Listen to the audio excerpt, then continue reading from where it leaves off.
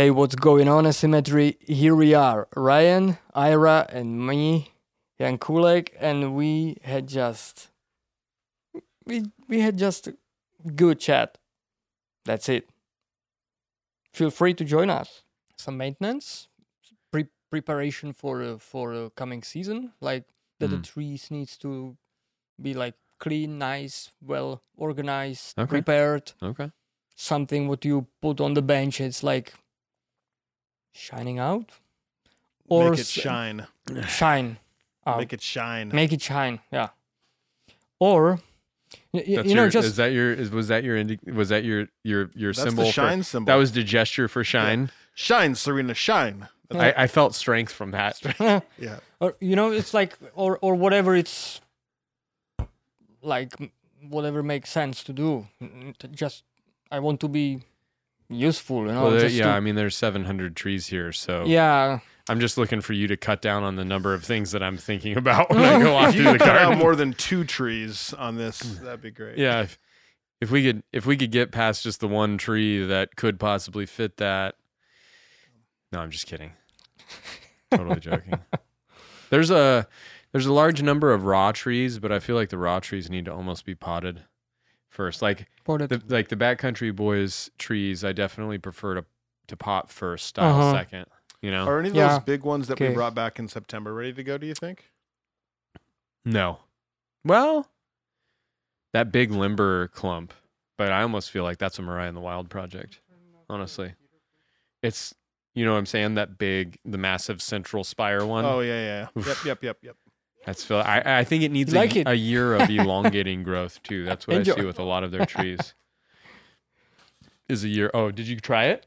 Yes, I like it. Yeah, It tastes like licorice mixed with. It's like spicy, right? Yeah. Or like, but it's. I would love a taste. It has a little coffee residue in there. Oh, So it that can be I bet even that better. only enhances. Yeah. I bet that only enhances. It's pretty smooth. I like Yeah. It's like Goldschlager and Jägermeister. yeah. Sambuca. It's like it's supposed to make you happy after the lunch. Oh, You eat a lunch, you drink 2 cups of this. what's and it called? Becherovka. Uh-huh. Becherovka. Becherówka. It's like it was like Jan Becher. So Becherovka is like his last name. Oh. Jan Becher. Jan Becher. Becher. With R in the end. Becher. Yeah. So Is he Becher- famous?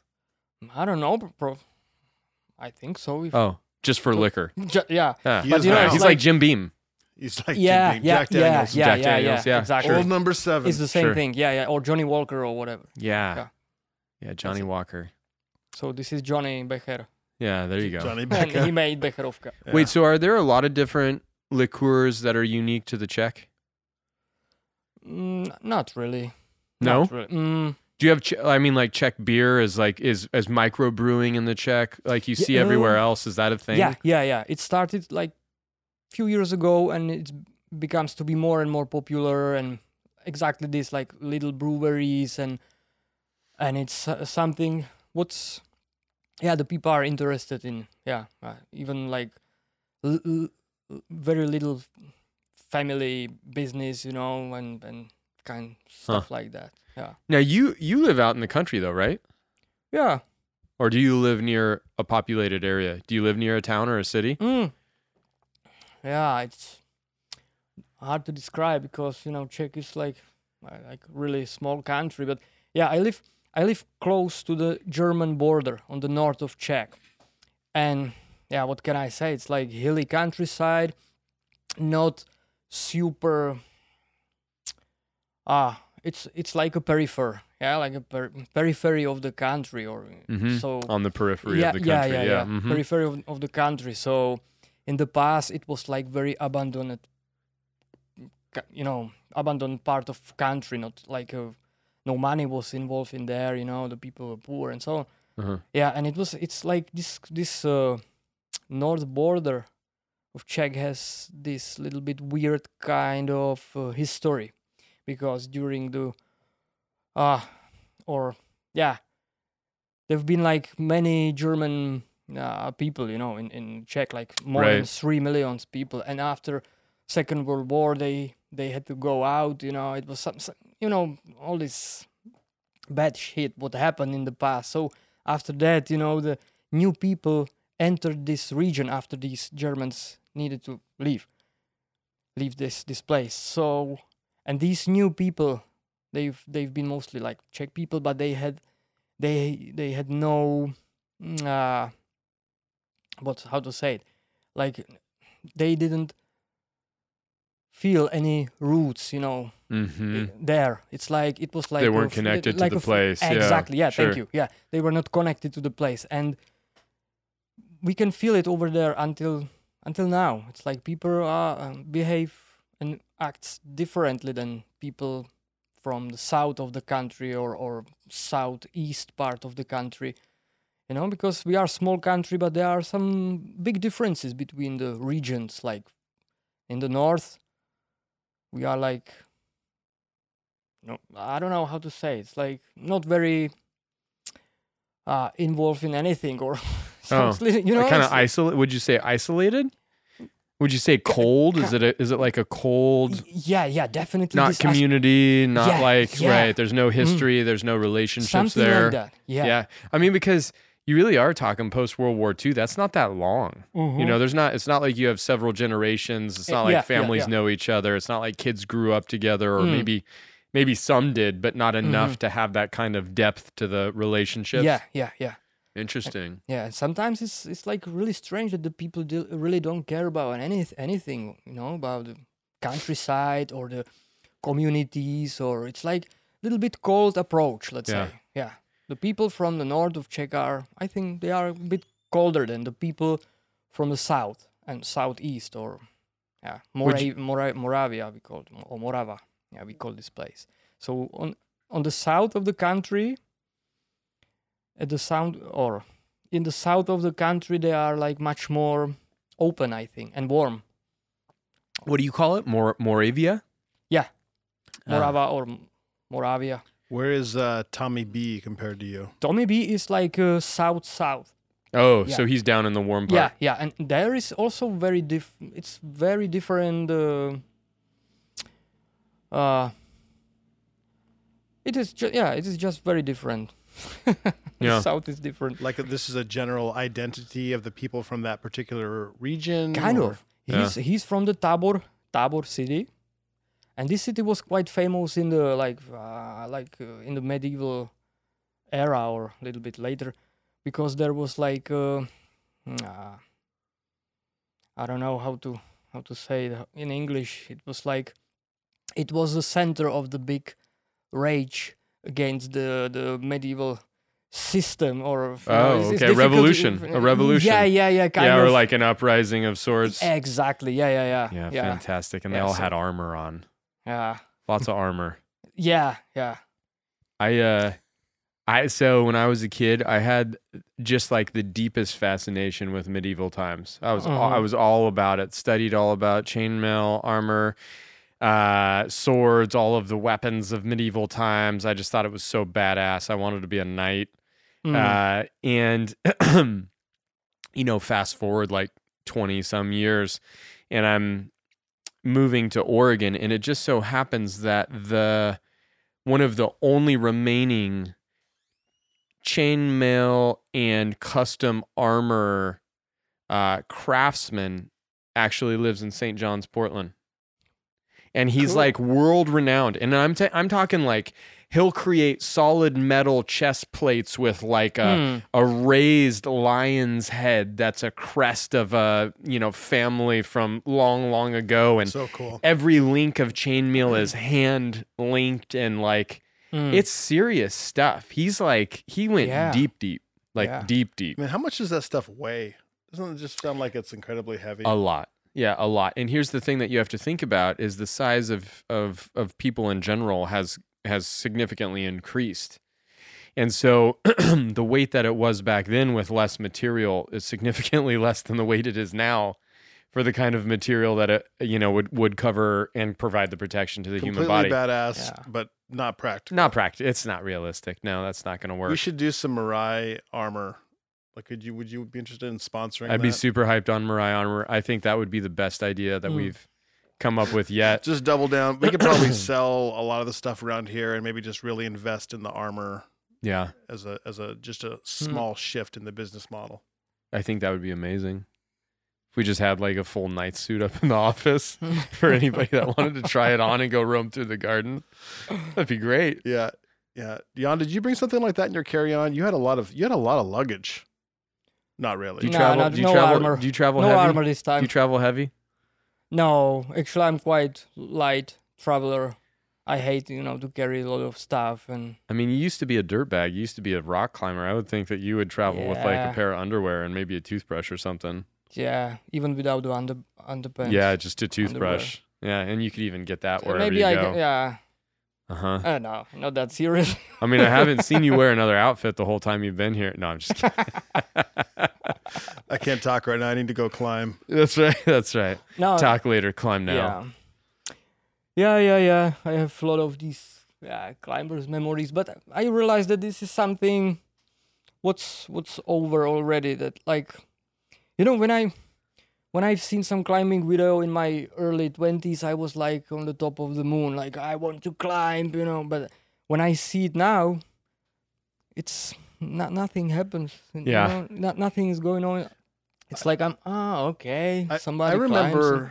remember when we hosted you, a couple years ago in Las Vegas. We went out to Red Rock, and it's Yeah. a pretty noteworthy climbing location. Yeah, it is. And you were just like in it, man. I mean, it came right back to you. You were like, bouldering, kind of scampering up some areas, and you were just like, man, I could climb here forever and never run out of locations. That's true, because this place is so overwhelmingly big, and the quality of the stone, Yeah. of this very special smooth sandstone, it's so appealing that you immediately want to climb. It's still in me. It's inside of me. So This compare that with- climber instinct. Yeah. But it's no longer true. It's like, So where were you climbing in Europe then? Like, what did that look like compared to some of the areas you've seen here in North America? See, we didn't get to go to Yosemite. There was Jan almost Oh, went to Yosemite with us last time. Mm-hmm. Like there was like a discussion of should he move his flights because he was here working when Fujikawa was here, Oh, and then and you guys he went, left, and it was like, do you want? And there was like, I've been gone a long time, but like that would be amazing. By far, one of the places that I need to prioritize to take you the most. Yosemite would blow your mind. Yeah, Basically, blow I think your so. mind. Yep. Yeah. Paradise for climbing. It is total paradise. Yeah, I remember. Yeah, when I was like 17, I've got I've got the famous book, the Camp 4, right, which is about the climbing community which started to climb over there in the hippie era, more or less, and it's like, and I was like really engaged to this book, and it was I have good memories too about that. To read this book and I was trying to imagine the subculture which was growing over there. All the climbers hanging out and climb together, and but Did we watch Valley Uprising yeah, together? we watched it. Yes. Actually, okay. because, Perfect. the so whole you've movie seen is this. about that. Tab Yeah. 4. So Yeah, great. Okay, Yeah, perfect. I yeah. would have felt like I let you down if I hadn't shown you that movie. You've done him a Mm. disservice. I would have totally Yeah. done you. I mean, because that's the movie. For me, I didn't give sort of any weight to the climbing culture in Yosemite till I saw that movie, and then I was Mhm. like, oh, this is like a real thing. oh This yeah, is like a big It- thing. It was a It's big like a thing. worldwide phenomenon thing. Mm-hmm, Yeah. mm-hmm. It's like cultural phenomenon by itself. It's like a really strong subculture was bolts or no created, bolts. developed there. Totally. That's Totally. that's intense. I honestly think that Boneside parallels the climbing evolution, which is like a really weird thing to say, but like Oh, interesting. there's just so many crossovers to the evolution of thought, and then like the development of free climbing, and the use of for left, right, back branch, which would be bolts and gear versus free climbing, and then all of a sudden free climbing evolved into soloing, which Yeah. I don't know what that looks like Connection yet. We're not points there. with nature and the environment. Totally, absolutely inspired by embedding yourself in, sort of repurposing. Like it's really, and also generationally, you have like you had like the golden age, which was like Royal Robbins and Harding and like Yvon Chouinard, who started Patagonia, like that whole crew that like started with all this, you know, a little bit. It was a little bit more utopic and a little bit more like you know, innocent. And then you had the hippie era, like you're talking about, which is like the Stone Monkeys that came in and did their thing, and that's like this next generation building on. I really do look at style as well as time, generation, era, and nuance and nature of the climbing game as like Royal Robbins and John Naka. These are like these are like two very intellectually you know, capable people that really spread the love of their art form. I think there's a lot of overlap. I think there's some of the similar pitfalls too. And there's also a big thread there of once you've seen somebody else do something, now you can do that and do more. Yeah. Which is, I mean, like the bonsai community is really building upon, like, you know, especially in North America or maybe Europe too, where it's like, you know, the exposure from Japan and then getting into the culture here and like seeing like kind of the introductory kind of bones being set and building upon that. Yeah, I love that. I think so. I mean, Mr. Kimura opened the door though. There's no doubt Kimura opened the door. Suddenly some dude is carving things up with chainsaw, which I still do wonder if Dan Robinson did not start that for him. But we'll talk about that with Dan. We will talk about that with Dan, which is going to be really exciting. But like, nevertheless, putting things on deadwood, you know, planting radical compositions on stone, changing the vessel concept, the proportion of his pieces, the asymmetry of his like he was really the first to go just super. He treated the tree like a sculpture. He was the first to do it. He went super deep. But he probably never, or that's my question. Do you think, guys, that he was approaching the bonsai from the position of the artist? Like was he in that time thinking about himself like I am an artist and I'm gonna create my art? Yes. Like, yeah? Yes. Yes. His inspiration was for a lot of the deadwood work. He you know, people say like, carving and try to make it look natural, and say he didn't care if it looked natural. That wasn't what he's trying to do. His intention was to create light and shadow, and he was playing off of like, you know, who's the artist that sculpted the David? Michelangelo. Yeah. Like Michelangelo was one of his biggest inspirations, or like, I think he really respected Da Vinci and like the engineering that Da Vinci brought to the world, Leonardo da Vinci. And all of the Ninja Turtles, just to be clear. Yeah. Exactly. Yeah. Exactly. And I'm sorry. This is like pop culture. This is what happens when Taft is here. Taft was here earlier. Oh, he brought that heat, didn't he? He brought that energy.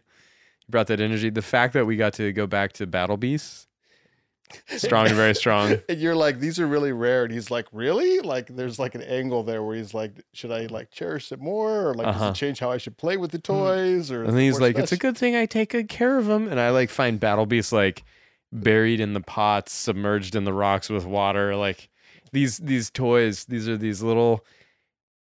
They're all animals, but they have armor. And they have a weapon, and then they have this little patch in the middle of their chest that you press. And it shows you fire, water, earth, or wood, right?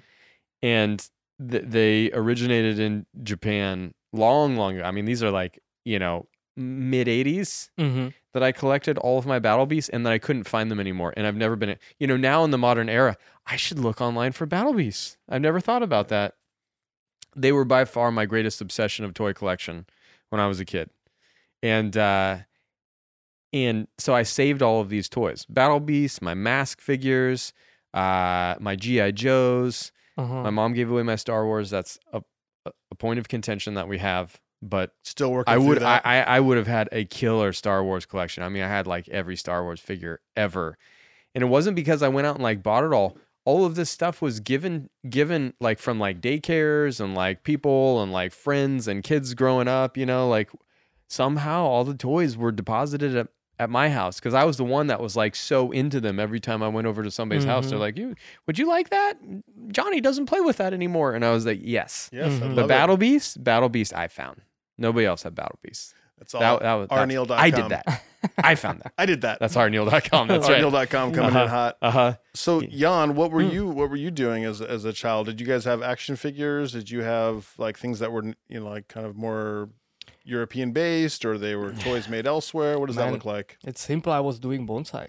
Oh yes, this is the But- thing. Wait, Rock what? climbing and bonsai since I was 3. No, really. I started when I was like in fourth grade, in the elementary school, like 10 years old boy. I remember that I found some book about bonsai in like grandma library. You know? What? And- I didn't know about this. No. You Did started we when miss you this were in the first 10 podcast?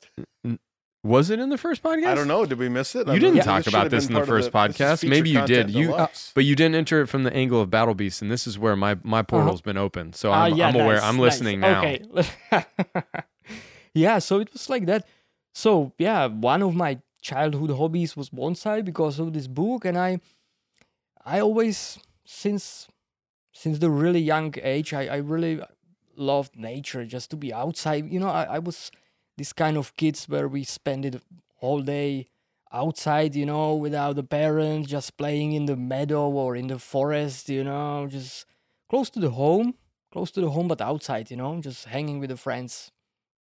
Really, we had the place which we called like a jungle, you know, which was like a little forest with a little river, and we made like these little whatever battlefields, or we played the games over there. But I spent my whole childhood outside.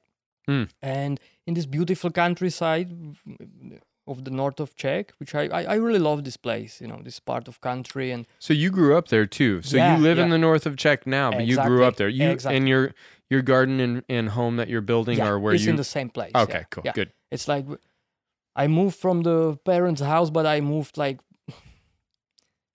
less than 5 minutes by walk, you know. It's like to the opposite side of the little. In case you get hungry, you know where to go. There's always You still food go. back there. You go home for dinner sometimes, Yeah, like I do. like weekly, couple times a week. Currently a little bit more, because as our our house is not completely finished. Ah, I visit my family, my parents, like on a daily basis. that's So great. far. you So- still like them, huh? Yeah, man. You know, we have a lot of hassles and, you know, problems in the family. We are far from the ideal family, you know, because of That doesn't happen to anybody because of else. me, It's you probably know, just- because Yeah. I had to spend so much time over there, you know, with them, and yeah, it's kind of difficult. But anyway, yeah, I like them. I should work about my relationship, especially with my father. As we don't collaborate very well Ah, through my whole life, and it's as I'm getting older and older, all of these things about the relationship with parents and with my family getting to be more and more important. yeah, Yeah, interesting. yeah, Yeah, that's fascinating. No matter where you go, it kind of feels like there's harmony in the fact that you know, although parents are such an important part of life, like there's just the ebb and flow and the ups and downs of that relationship. You know, Yeah. it's like cross all cultures kind of a vibe. yeah. It probably yes. Yeah, you know, we talk very often with Martina, with my partner, about her family. You know, there are also some problems, and actually she studied the psychology, and her like the final work, or what's the English term for that, when you finishing the study and you have to When you graduate? Or do yeah you, for the graduation work, or like a dissertation yeah, or yeah, exactly. something? Yeah, thanks. So the main topic of her work is how to deal with your family. Oh, Wow. it's more or that less that's the available in title of English? her. You know, right. it's, Can so I we get are a dis- copy of that? Do you have a copy in English that you could share, leave behind here? yeah, That's right. probably it should be also in English. So yeah, I can I can bring you one. That's copy. great. Yeah, So is she- she better at dealing with her family? She's because she's much more sensitive than me, or much more open, yeah, as the women are, you know, women's are, you know, much more open and sensitive different in general. awareness. Yeah, different approach. So Yeah. she's always making the things. Wait, so did she grow up in the same place? Yeah, we live. Did you grow up together? more or less. But she is from the she is from the another little town. I'm like a pure villager, Uh-huh. and she is from the town.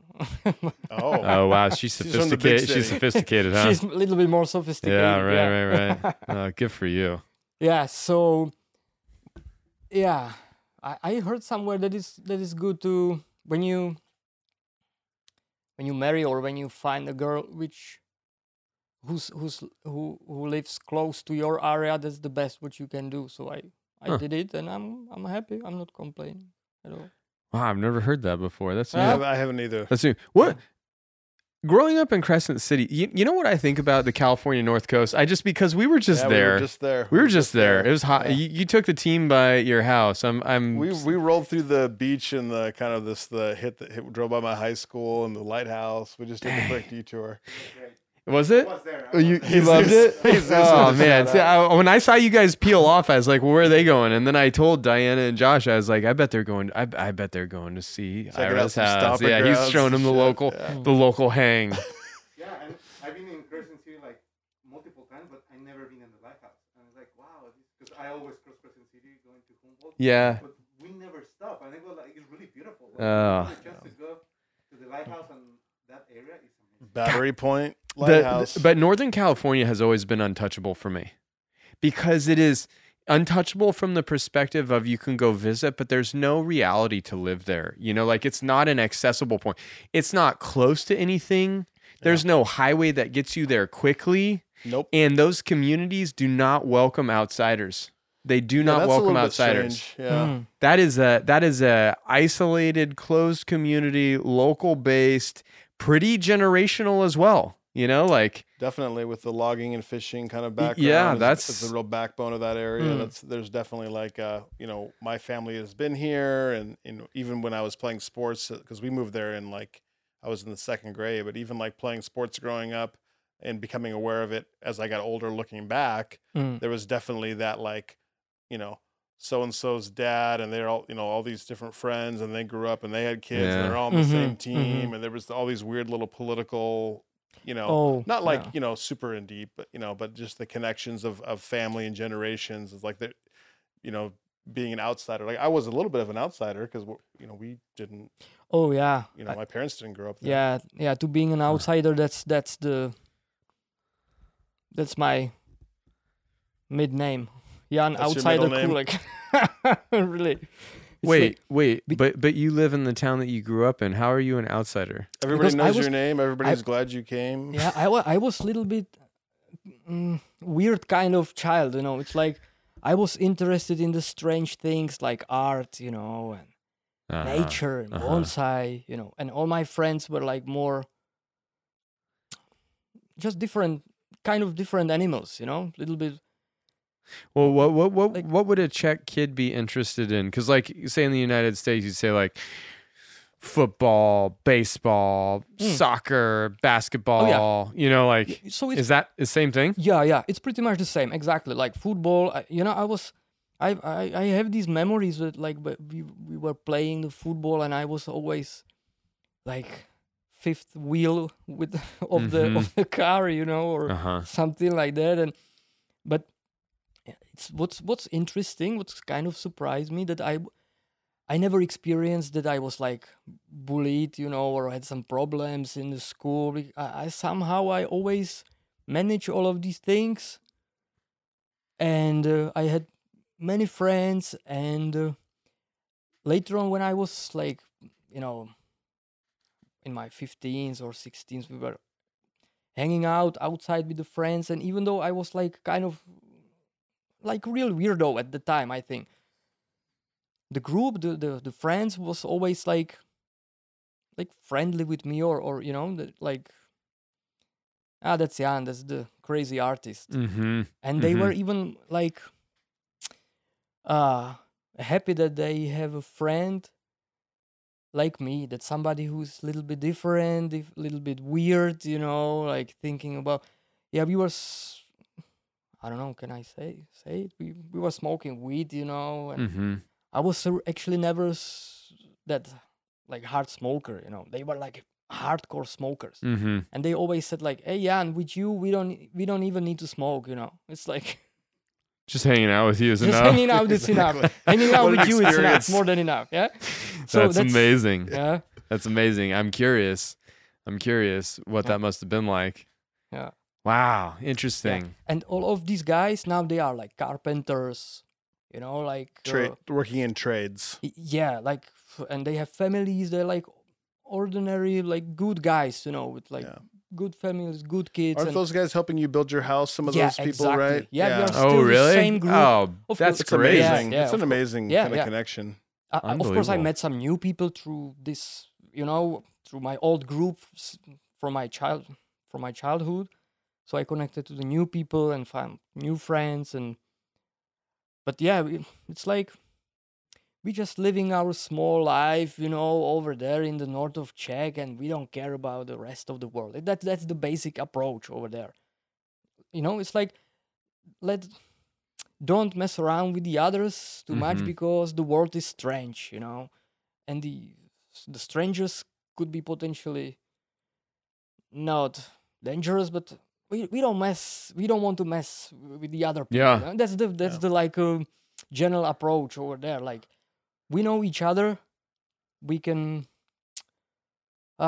rely on that, and that's it, you know. And Yeah, as you sit here saying that, it sounds like that must be so pleasant. it is Must be it such a is, yeah. relief. Actually, it is. Yeah. Do you feel like living in the United States now that there's almost like a necessity, like it's almost like the opposite where people are like, I need to travel. Like since the pandemic, I haven't been able to travel. I need to travel. And it's that's like, interesting. man, what you're saying is the sense is, you We're know, good there's right there's a lot of crazy shit out there, I'm sure, but like we'll just hang here. We're cool. We're good. So has the pandemic made anything different for you guys? No, See, absolutely that's amazing. you see. So it's been That's virtually for you. It's like I don't know. Yeah, it's like what the heck is going on? But I don't care. My friends have enough work, you know. There is still a lot of things to do, you know, because they are really good in what they are doing. Yeah. I continued in that at that time with my stuff, you know, making my trees, making stone slabs, building my home. Okay, we cannot travel currently, but who cares? We're just going to wait, and yeah, that's the general or basic approach. How everybody from my group or my friends feel about that. You know, Wow. it's like That sounds nice. That sounds very fortunate, really. yeah. Sounds like a yes. relief, is what it sounds Yeah. like. Yeah. Gosh. There's a lot of anxiety that's been built up the last couple. And it seems Yeah. like you dodged all Unbelievable. those bullets. That's great. On the other hand, as I'm a little bit different from that group, from my friends, I like felt like that I need to travel or escape for a while from that easy going small life, let's say, you know, or like So how does that transition into kind of you wanting to come out here to Mirai? Because I know you reached out to Ryan and you were saying, "Hey, I'd Yeah, like to like, come out again." hey, And yeah, exactly. It's like it were you searching for like a different experience? 'Cause exactly. You were, Yeah. Because that's my nature. I like it, you know, I don't know, like I like to discover new things and getting better in everything what I do. And so I was thinking like I remember exactly how it was. I was like making another stone, and suddenly I was like, I would love to go to Mirai, you know, to be there again, you know, just to hang Mhm. out with you, learn new things, you know, get new experiences, just and kind of get the new fresh air, or you know, something like that. Because to be here is like really cool, you know. What can be more for the guy who loves makes to Yeah, make trees Disneyland and for work with bonsai trees. people. Yeah. So Right. Mm-hmm. yeah, it's like Well, and you and Tom, I mean, like that was a pretty epic trip when you two were here the first time. oh yeah, and then we worked with Fujikawa was here. Like, I mean, I feel like that was before the house was destroyed. which that really Yeah. that really changed the tone of Mirai quite a bit when that whole thing Yeah, I can happened. feel it. Yeah. It's like It's a little different, you know. It's not bad. I mean, I think like No, you know it's just things have different. continued to change, but I'm really excited when that's fixed, and it's not. It's the not. rebuild's going to restore a lot and enhance a lot. I think around it's gonna. here. I think it's gonna restore. It's gonna be like. It's gonna be like Mirai, you know, 3.0, because it's gonna come with a lot of energy, a lot of positivity, but also I think there'll be a significant amount of optimism. Where currently that structure represents kind of a little bit of a weight, you know, dragging us down. So, but what a spectacular trip that first time. You know, Tommy B's coming back. Yeah. He told me about He's that. coming yeah. for Triskelly. Tom Yeah. Benda, Andrew Pearson, Stone Monkey, and Thor Holvilla are coming to do the Triskelly Potters Collective at Mirai in May. And I'm gonna take Spoiler alert. I'm gonna take the boys on a trip. Oh, I'm gonna take the boys on a little trip. A little inspiration coming Well, your way. that's Courtesy right. of the western part of the United That's States. right. Yeah, they need Courtesy of the Western Grandeur. Yeah, the oldest, largest, and tallest tree in the world. We're gonna go Oh, on the yeah. we're gonna go on the triad. And that sounds great. Yeah, Oh. which should be pretty fantastic. Stay I'm- tuned. I'm- Content I'm- explosion. I'm too. excited.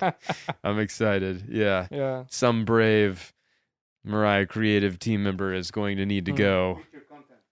Oh, Document. Are you in, Jesus? Jesus is dialing you in in on feature that? content. Oh hell yeah! He could pull some selects for us, courtesy of.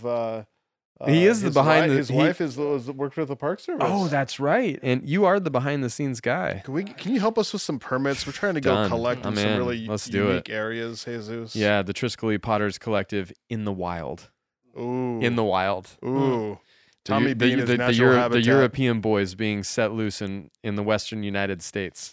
And yeah, it's kind of interesting because one is from Czech, one is from England, right? And one is from Norway.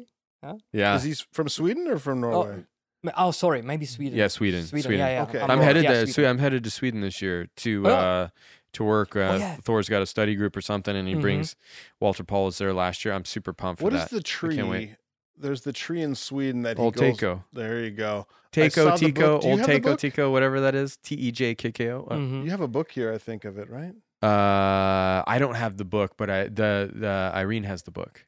Oh, that's where. Okay. Yeah, old Yeah, Tico is on her yeah. bookshelf. Yeah, There's when you go through page by page. There's all these photos. Is it like day by day or month by month? yeah. somebody was It's an taking all these- it's interesting, interesting book. interesting compilation. That tree is really historic, and we get to go see that.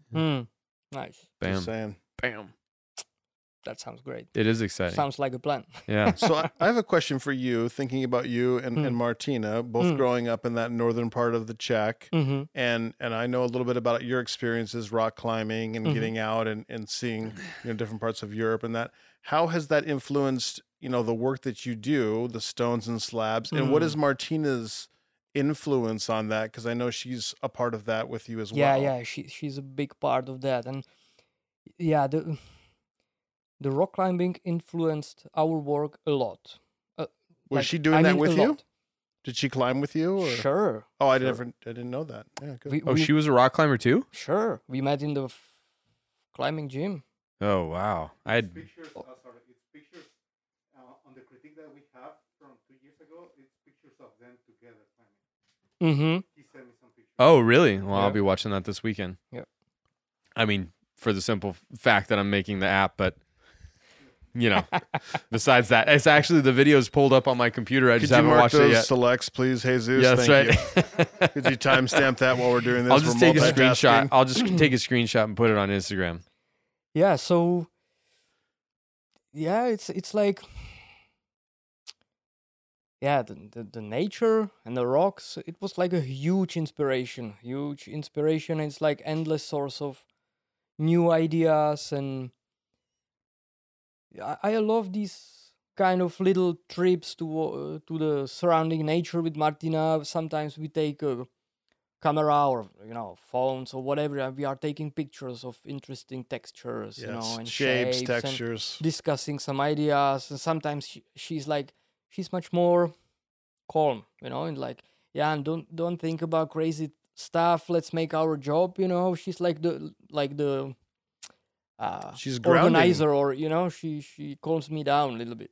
Wait, so But- part of your job is to go look at textures and shapes in nature? Sure.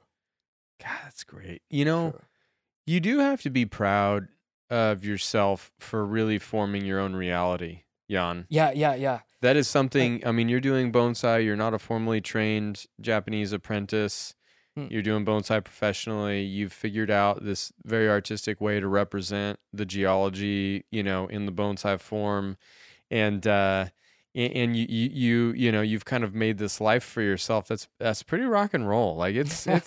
kind of awesome. Uh, That's an artist's life right there. it is. Yeah, I agree, and I am proud of that. Yeah. To be You should be. really That's great. perfectly honest, I'm proud because I'm living my dream. I remember when I was like in the elementary school, and the teacher, she was asking what you want to do with your life, Jan, in the future. Once you will grow up. And I just stand up and I said, you know what? I'm gonna be an artist. Mm-hmm. I was really clear about that. I know that later on I mess up with the climbing quite a lot, but to be yeah. But anyway, Look how informed what you're doing now. I mean, you're like, your life as an artist is basically completely informed by climbing yeah, and your So- relationship with rock. That's the Yeah. best thing that could have happened to you. Exactly. So somehow these pieces of this puzzle fit together. Somehow everything work well, actually, and yeah, I'm getting to be proud of myself. To Yeah, be you really should be. perfectly honest, for you. it's like, yeah, Good Yeah. for you. So what does it look like then? I mean, a lot of us are familiar with your work for the past few years, and I'm really excited to see the current shipment that is, I think it's in Seattle. I don't Be here know. any Mm. day now. We honestly don't know where it is. It's the strangest thing. But We Mm. are there any surprises with the new work? I mean, I don't want to, I guess we'll see it here soon, but what are there any changes in the direction between, what your influence is, what Martina is looking to do? I think there are, but they are quite subtle changes, or because I always, or we try to seek the functionality. It's like you can do whatever you want, but will it be functional in terms of bonsai work, or Mhm. and it's not that easy, or it is actually, yeah, you know what I mean. It still needs to be usable, practical. Yeah. And but we currently experiment with or I feel what this is great. I feel that what we did so far is just the beginning, and this is what drives me forward. Oh, that's I very think exciting. we can explore so much about that, like extend our technique, extend the approach, find the new ways. It's like a constant process. I'm thinking about the new approaches and how to make our products better, more interesting, more beautiful, more original. I don't know what I would do without your work, honestly. At this point, Walk around this garden. I don't know mean, what I would it's- do. I don't know what I would do without you and Martina. Like, it's completely liberated the imagination at Mirai to create a more wild aesthetic with the material that was already Mm. there. Like Really? the Oh. standard bonsai pot. I mean, it's undeniable. A Tom Benda piece is going to elevate the aesthetic level of a tree. Yeah. But a Jan Kulik Martina piece is going to naturalize Mm. a piece of material, Mm. and that's like Reconnect to the environment. absolutely. It just Yeah. plants the tree where it's supposed to be for those shapes that Mhm. that elicit that In kind the right of moments, response. in the right yeah. tree. Yeah. Yeah. And the more that I'm out in the wilderness, the more that makes sense, a lot more sense to me. Mhm. So I'm excited to get the new box because I need several of those pieces for my Okay. own compositions. That's It's great. like today getting to use the me and Ramandi pot on the Yeah. oak. I was just like, yeah, fuck yeah. Yeah, you got one for I yourself. got one. Yeah, I get to that's it. keep one. You That's get to right. keep one. Yeah, used the J Cross today and a me and Uh, Ramandi today. It's like there is kind of a bigger story, I think, behind all of that, behind the stone production or creation, because since I started with bonsai more and more seriously, I somehow instinctively felt that tree in the pot or this whole world about the pottery is not really my cup of coffee, to tell the truth. I don't know why. I was never really that interested in bonsai pottery. Of course I was exposed to the highest quality Japanese pots and then the highest quality of European pots, and I understand it, but it's not my thing somehow. Mhm.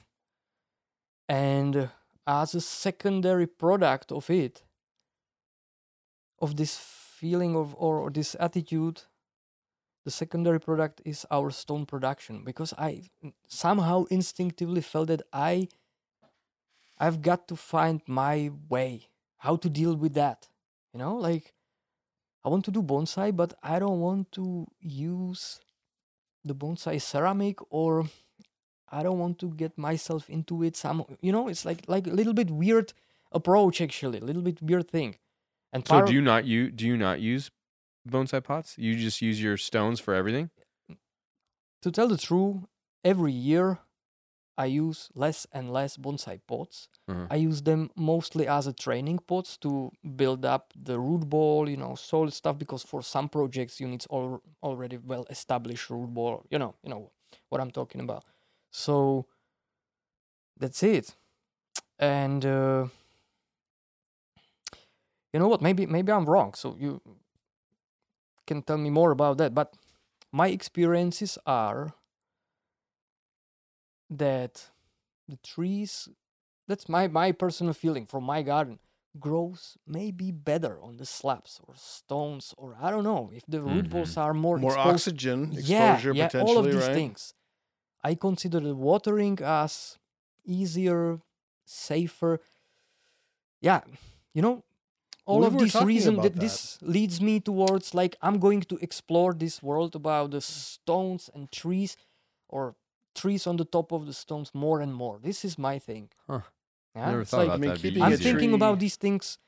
I was thinking about these things quite a lot, actually, last year, and yeah, what I've observed during my work with in Danny's place, because I work quite intensively with Danny Ginkgo, and How did that come about? How did you start working with Danny and become such a central figure at the Ginkgo? very naturally.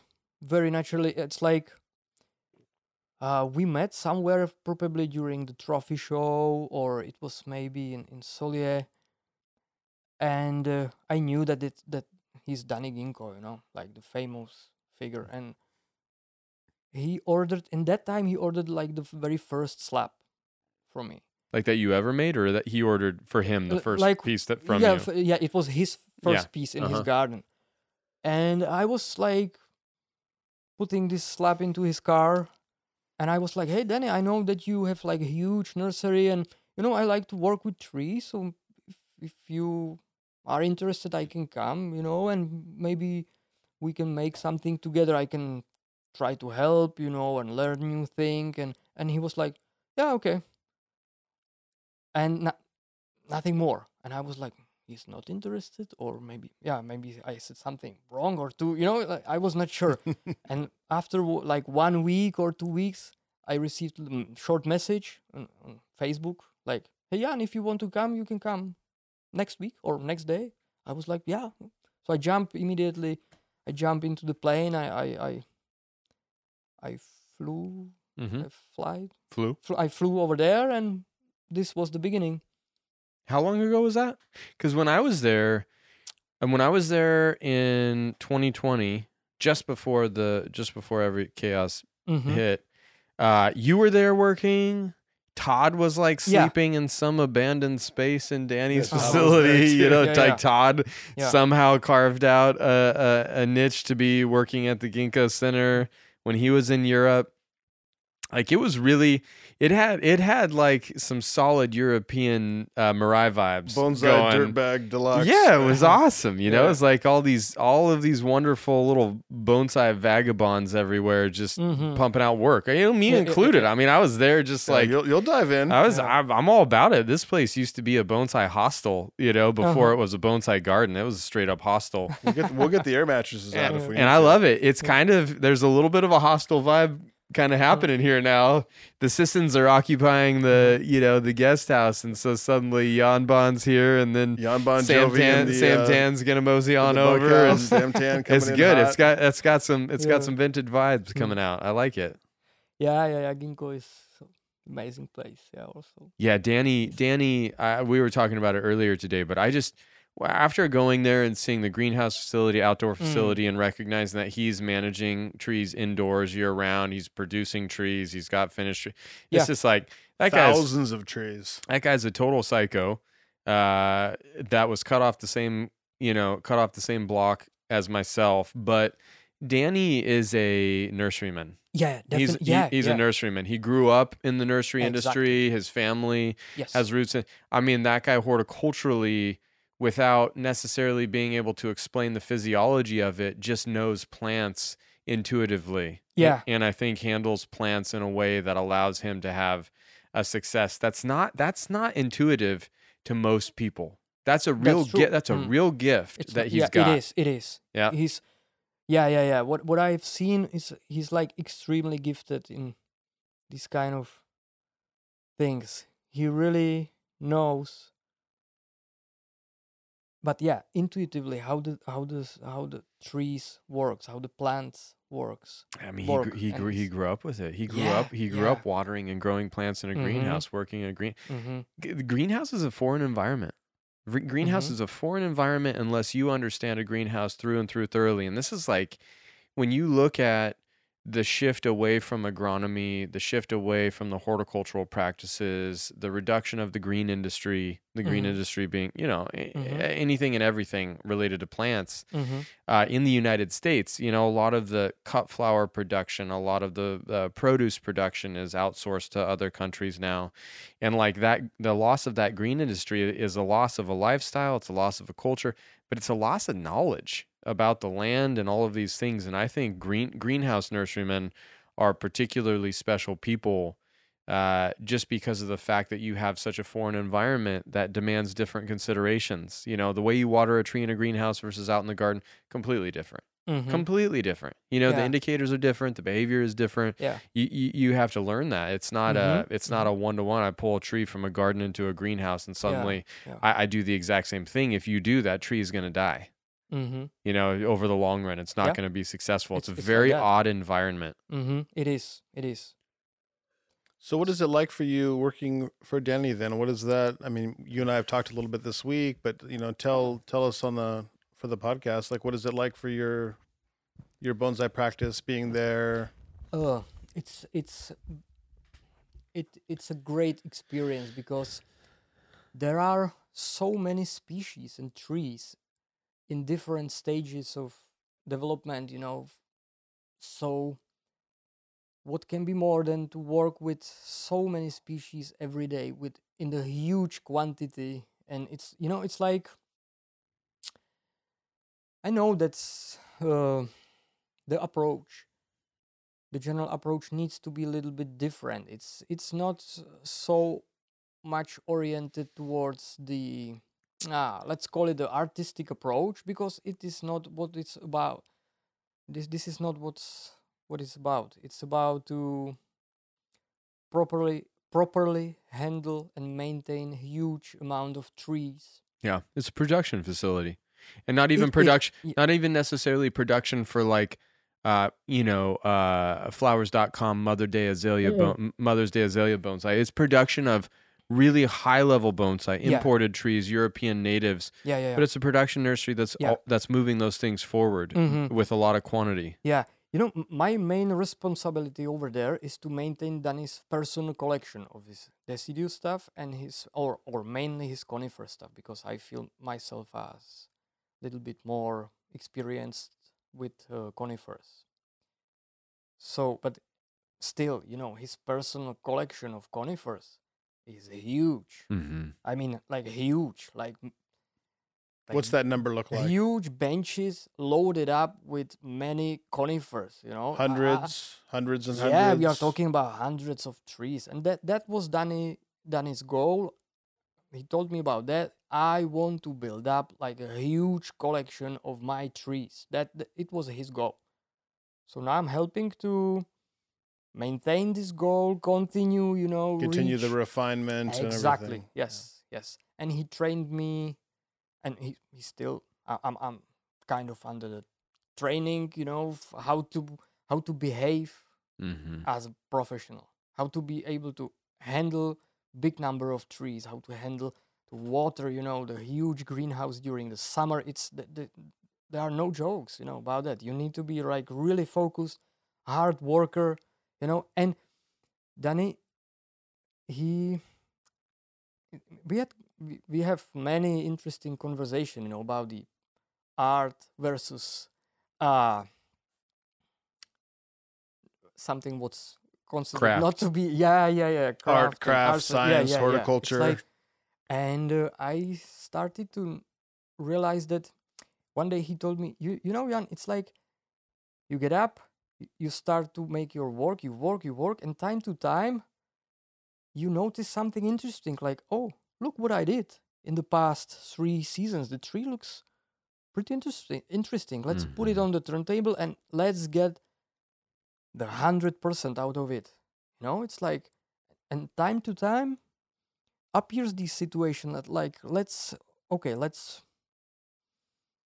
play a little bit with the tree, or but still you need to do your work. It's like, so this is the general approach, or that's the only way how to handle so big, so huge number of trees over Hmm. there, I think. Hmm. And, Yeah. and did you say how long have you been working with Danny like this? We started like really seriously last year during the beginning of spring, like pretty much in this, like beginning of March.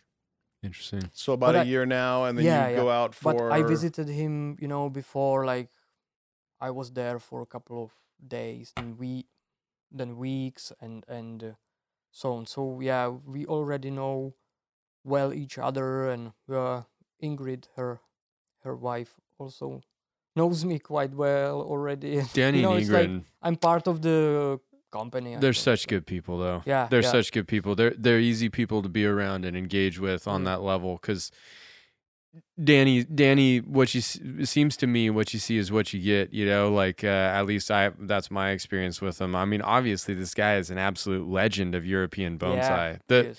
The stories he told me of him and Mark Nolanders and Hatsumi Terakawa in the very beginning of, Mm. really like when you think, I didn't realize this, but when we talked with Tunis Jan up in Rotterdam as well, is like Dutch and Belgian bonsai was kind of the beginning, or one of the strongholds of European bonsai in the very beginning Mm-hmm. of the art form in Europe. And I just had no idea, and what a Wild West show that whole thing was, as like everybody was kind of figuring out what the heck bonsai was and how you make a living doing it. And I mean, Europe really, John Naka and that community, Yuji Yoshimura on the East Coast, sort of helped, I think, the United States get to a certain level of bonsai practice. But man, in college, when I was late 90s, early 2000s, when you watch the European ascent of bonsai quality and knowledge, just Yeah. it was like a rocket launch. Bonsai Europe then became Bonsai Focus, and there was a lot of really interesting work happening there. British bonsai was super strong at that point in time. Italian bonsai was kind of at the peak, but it was all fueled by Danny. It was all fueled by the Ginkgo. Yeah, definitely. The Ginkgo Awards, Yeah. that changed everything. It changed everything. The Ginkgo Awards had a ripple effect in the United States. I mean, I've got all the books over there, but I was aware of it back in the day. I mean, Randy Knight went to the Ginkgo Awards. People were taking trips. Bill Valvanis, Colin Lewis, who lives in the United States, was hosting trips. Nick Lenz, one of the iconic, bonsai practitioners of North America, is going to the Ginkgo Awards. I mean, that was like a Kokufu, it wasn't equivalent to the Kokufu, and something very different in spirit, form, and purpose. But I think that Kokufu was the inspiration, or at least that's what I gathered from Danny. But he just wanted to see great trees in Europe. Exactly. Yeah. Trees which have been sieved, or selected like the best of the best. Yeah. Yeah. It's kind of pity that it's we cannot see it, or like experience this event anymore. It's like the spirit energy, right? Yeah, the energy, and yeah. That's that, and I feel like at that time, Danny was able to, he was like a George Washington kind of figure in European bonsai, because Danny was able to somehow get all of the personalities of European bonsai into the same spot. You go to the trophy now, and I would say a lot of European bonsai is at the trophy. But the European bonsai that's at the trophy is the good-natured, good-willed, good-spirited personalities of European bonsai. But you have in Europe, as you do in any culture, these kind of outlier personalities. Yeah. A little edgier. They've got some beef with somebody. They don't politically agree, or that this person slighted them at some point, and there's no forgiving. Like, there's a lot of that transcends any bonsai culture. But Danny was able to cut through all of that and get those people in one space. And when you put, I do still think, if you compare North American bonsai, Japanese bonsai, European bonsai, the strong point of European bonsai is you have so many cultures in such a confined, compressed space of a small continent in Europe. So you can see these cultural differences in the work, which I think is fascinating. But beyond that, artistry is the backbone of European culture. This age and time and craftsmanship, but it always comes. I think it always comes down to artistry. That's really the defining characteristic of European bonsai to me. I think technique is foregone for the artistry in European bonsai, which at some point, artistry and technique work like this. And if you say in the United States, maybe artistry, just this blatant artistry and creativity, might not take us here, but technique and knowledge and science, and then maybe a refusal, to be told what to do, and sort of this boundary pushing mentality can morph into artistry at some point in that sort of upward trajectory and evolution of those things as they combine with technique. And that, to me, that's what describes North American bonsai. But it's like the natural, intuitive artistry of Europe and Italy and Spain and some of these countries that have created just phenomenal bonsai. It's hard to deny. Yeah, that's true. I agree, definitely. Yeah. It doesn't mean that it's all good. Not all art is good. Yeah, it's maybe we have too many bonsai artists in Europe. You know what I mean? I think you have too many bonsai professionals, but I don't think you can have too many bonsai artists. There's a lot of people there are a lot of people that call themselves a professional.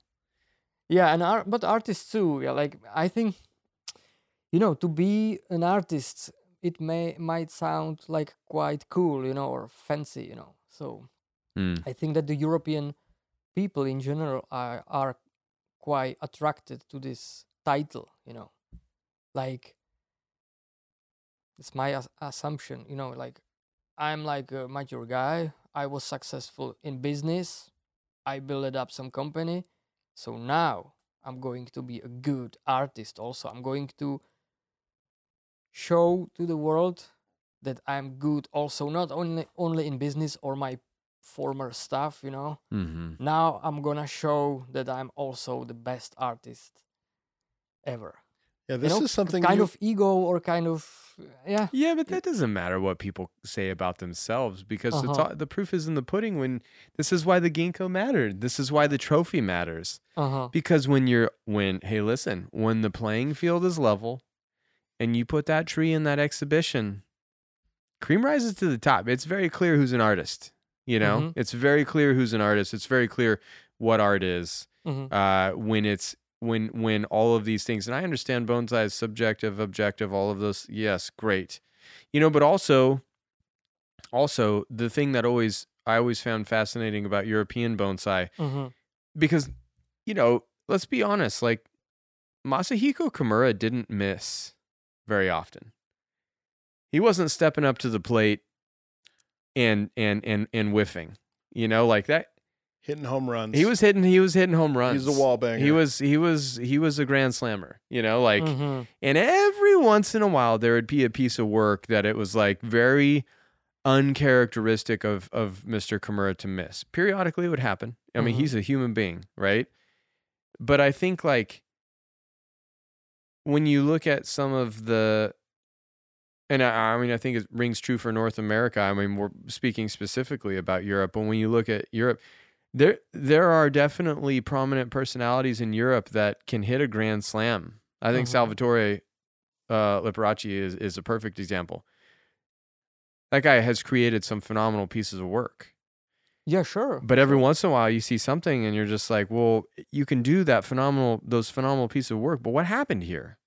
What Mhm. happened to this piece of work? Now, you know, the complexity of this intermixing of European cultures and then the individual personality with that culture, you know, I would say a lot of that probably could be explained by where somebody was at a point in their life, what they were dealing with when they had to do that photo shoot that piece of work didn't quite work out with, or that material maybe being, Uh-huh. you know, a little bit riddled with some bad mojo, bad business, bad relationships, Uh-huh. soured friends, you know, what choice for health over aesthetic or something. Sure, or- yeah. I Uh-huh, mean, uh-huh. and it seems to me like you can find explanations, because if somebody can do a good piece of work one time, technically they should be able to be able to do a good piece of work multiple times.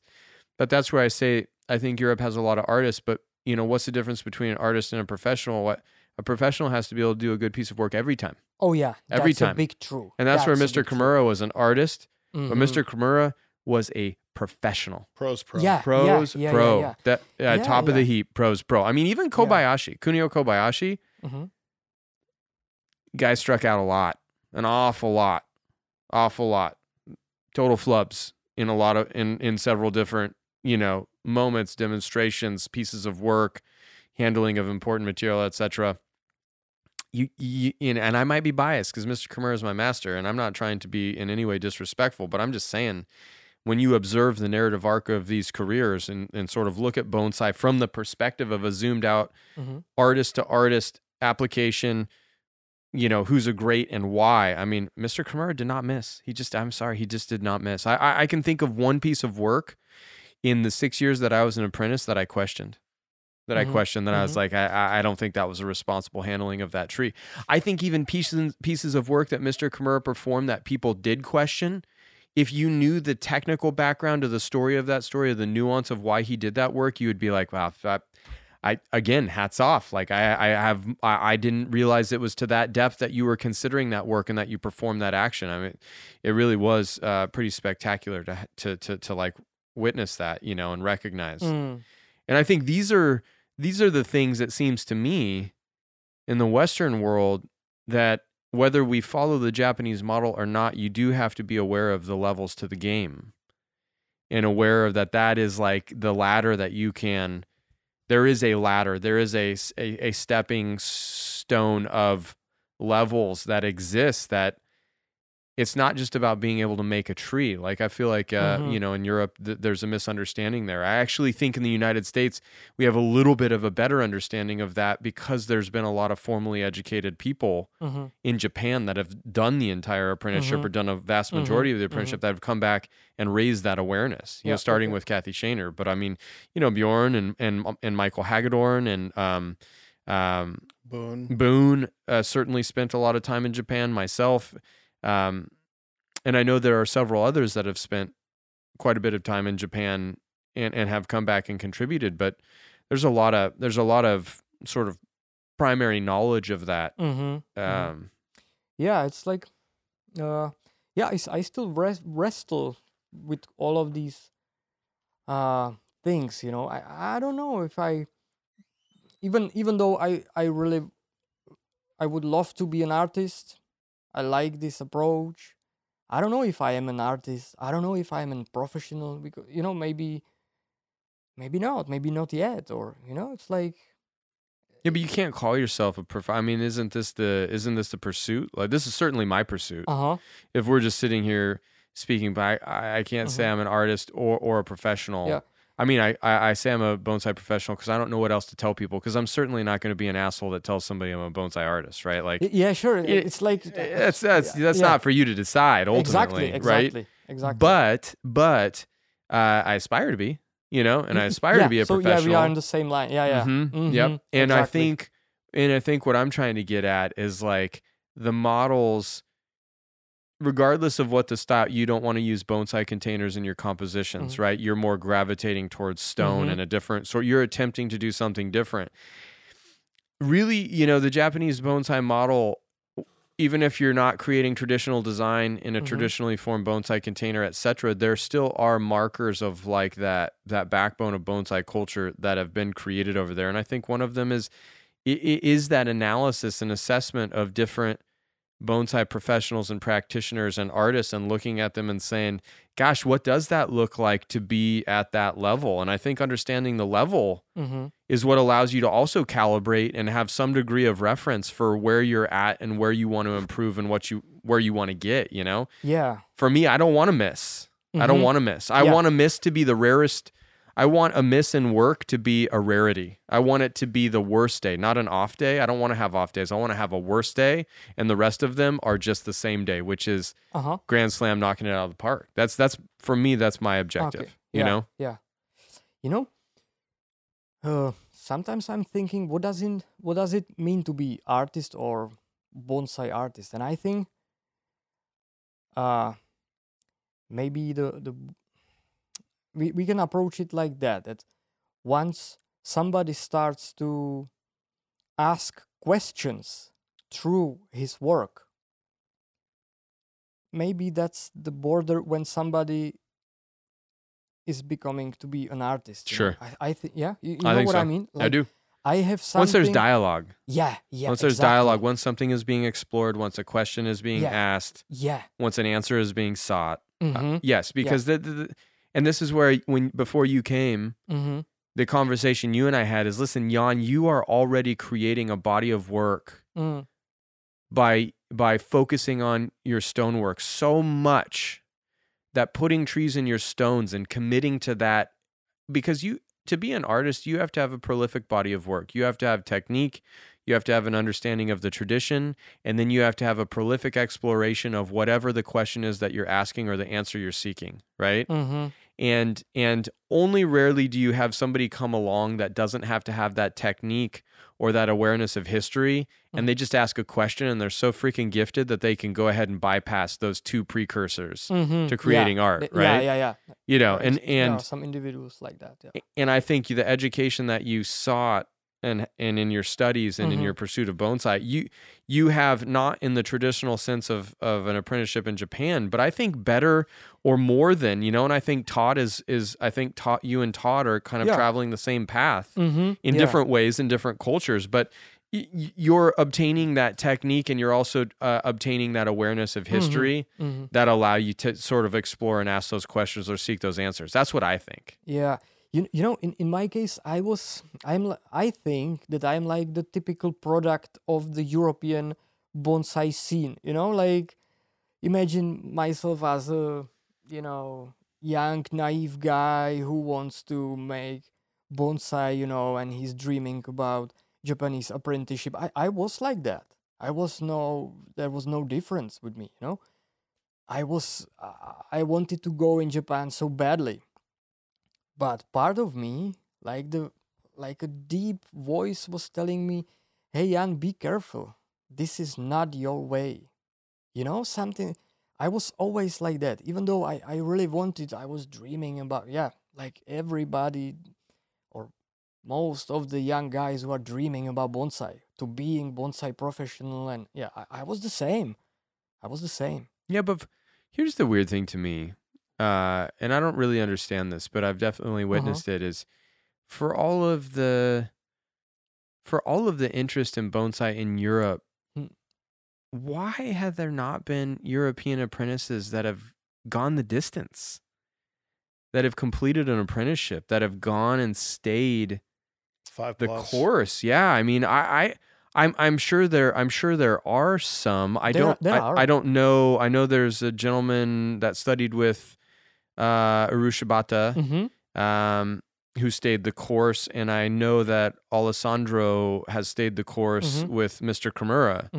I don't know what the status of his apprenticeship is at the moment, but I don't know a whole heck of a lot more European professionals who have completed a full apprenticeship.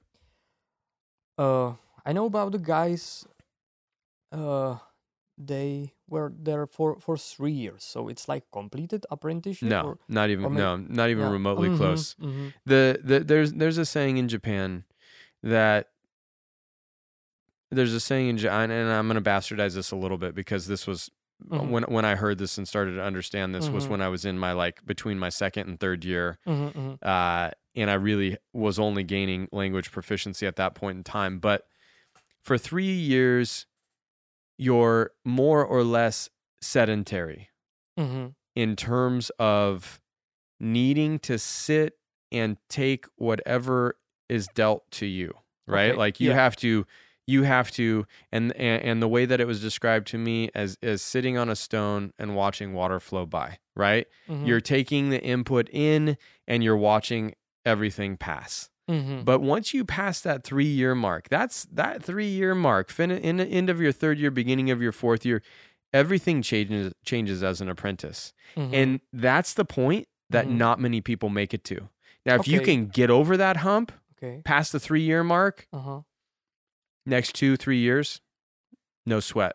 No sweat. Not that it gets easier, but you have now obtained the information to be successful in the next round of education. Yeah. It's like, and I would say the majority of European apprentices that I've witnessed during my time or been aware of afterwards have not made it to that point. Okay. Interesting. Yeah. I don't know if somebody passed that 3 years, or maybe yes, maybe I'm wrong. I don't know. That's what I'm saying. Listen, hey, look, because here's the deal. Had they passed that 3-year mark, you would know who they are. You would know their name. Right. You would know who they are. You would know their work. Yeah. You don't know that. Yeah. That's interesting. It's fascinating, isn't it? It is. Yeah. And I mean, this is where I still feel like in European bonsai, Marco Invernizzi might be a controversial name. You know, whatever happened in Marco's apprenticeship is his story to tell. But I do believe, I don't know for sure because the details are foggy, and I do believe Marco turned the corner on that third year. But I didn't. But it was in that next step that I don't think things came together. But it's undeniable. When I look at European bonsai, I mean, Marco Invernizzi really at the end of the Ginkgo Awards was responsible for a significant amount of the work that was being shown in the Ginkgo Awards. Sure. I mean, he was a game changer, deluxe, supreme. I mean, he changed the game in the United States. He changed the demonstration model in the United States. Marco Invernizzi changed everything about the demonstration. He was at the national show this past time around. Yeah, different vibe though. You know, different vibe than when he came out of Kimura's like a freaking cannonball launched out of a, gigantic cannon. I mean, it was something really interesting, interesting. So, that also had an influence on me because when I was in college prior to going to Japan, Marco Invernizzi had just come out of Japan. I mean, he was like the hot commodity. He was traveling the world. I was looking at his work online. He came to California multiple times. We worked together. We spent a lot of time together.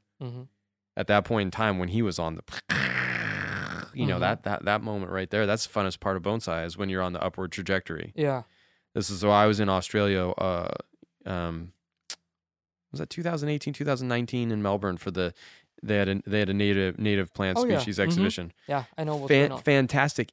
Australia clearly is on that upward trajectory, and I think Hugh and Jared Bailey and a few other people are really kind of pushing and driving that forward. It's that's the best place to be. Yeah. Europe goes like this though. Every bonsai culture does. North America right now is just sort of we kind of troughed out and now we're headed up again. We're on the upward now.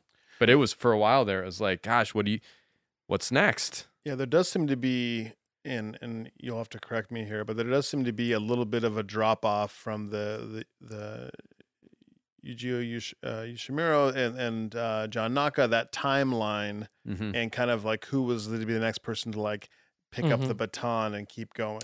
Yeah, There's something not realistic there. though, right? Like the bonsai world's gotten too big. When it was that small, John Naka could change everything, but like you had John Naka, Yuji Yoshimura, and then boom, you kind of had this trough, and then you had Kathy Shaner and Boone, right? And then you had this upward rise, and then I know there are several significant personalities throughout North. I mean, you could talk about Dan Robinson, you could talk about Nick Lenz, you could talk about Dave DeGroot, you can talk about Von Banting, you can talk about Gary Marshall and who's the Super Guy Guidry down in Mary Madison, Jim Smith. Lots of personalities. Lots, right? But if you just singular if figure, you're just following this arc of like people, I mean, Boone came back and changed the soil mix that bonsai is cultivated in. And they call it a lot of people. They call it the Boone mix. I mean, this is the fundamental soil of the Kanto region. I mean, he didn't study in the Kanto region, but he studied at a very sophisticated nursery in terms of studying with Mitsuya, but then ultimately doing most of his study with Mr. Kamiya. But like modernize the soil structure. Kathy Shaner came back and started showing techniques that were, they were the thing of lore. I remember the first time I watched Kathy Shaner work. She's just split this branch off a trunk, boom, bent it on this massive Scots pine, and I was just like, holy cow! I've never seen a tree like that. I've never seen anybody handle a tree like that. It's just etched in my mind. Game changing. Yeah, really, really pretty interesting. And to tie it into current timeline, and this is kind of what your whole business and thought process has been, is like empower the people with the techniques. Yeah. Let people have the knowledge and information, and then see what that tree on the bench is. Yeah. Now the proof is in the pudding. Who's an artist? Yeah. Show me what you got. Who is an artist? And I think that's where Europe also benefits from its smaller, its more compressed size. Yeah. Because you get more representation at exhibition for people to get from the West Coast of North America to the East Coast. Yeah. That's a big endeavor for most people, and so the national show is a tough ask to have good representation. Definitely, yeah. I mean, we had to work really hard at the Artisans Cup to get good representation. Yeah.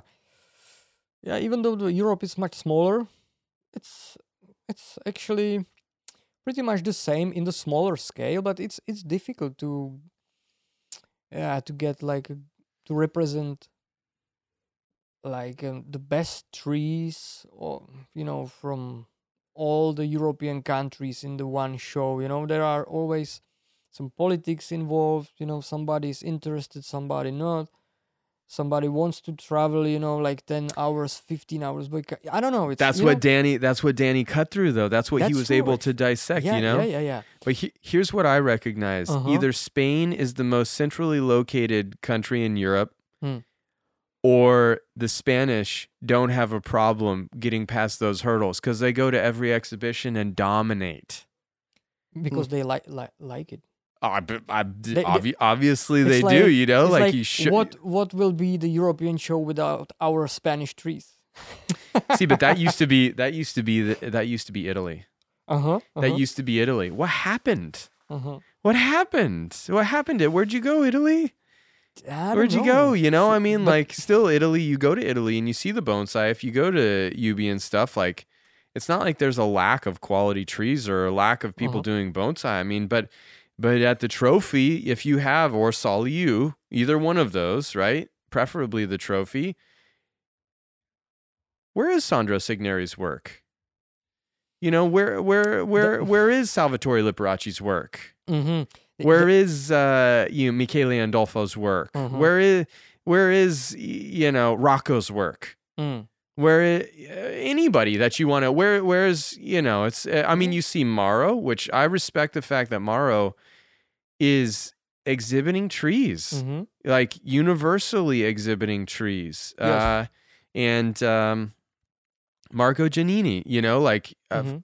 I was super happy to see his work in the last trophy that I was at because he's a phenomenal bonsai practitioner. Like this, it's just like Italy, where are you? Mm. You know, if and I think there still is in Italy the same mojo that made Italian bonsai so influential. Mhm. You know, I mean, I think there at a time there was Studio Botanico that was educating a lot of the European bonsai practitioners that are now European bonsai professionals. You know, Salvatore had a facility that really, when it was in Milan, was just like crushing. You know, Mhm.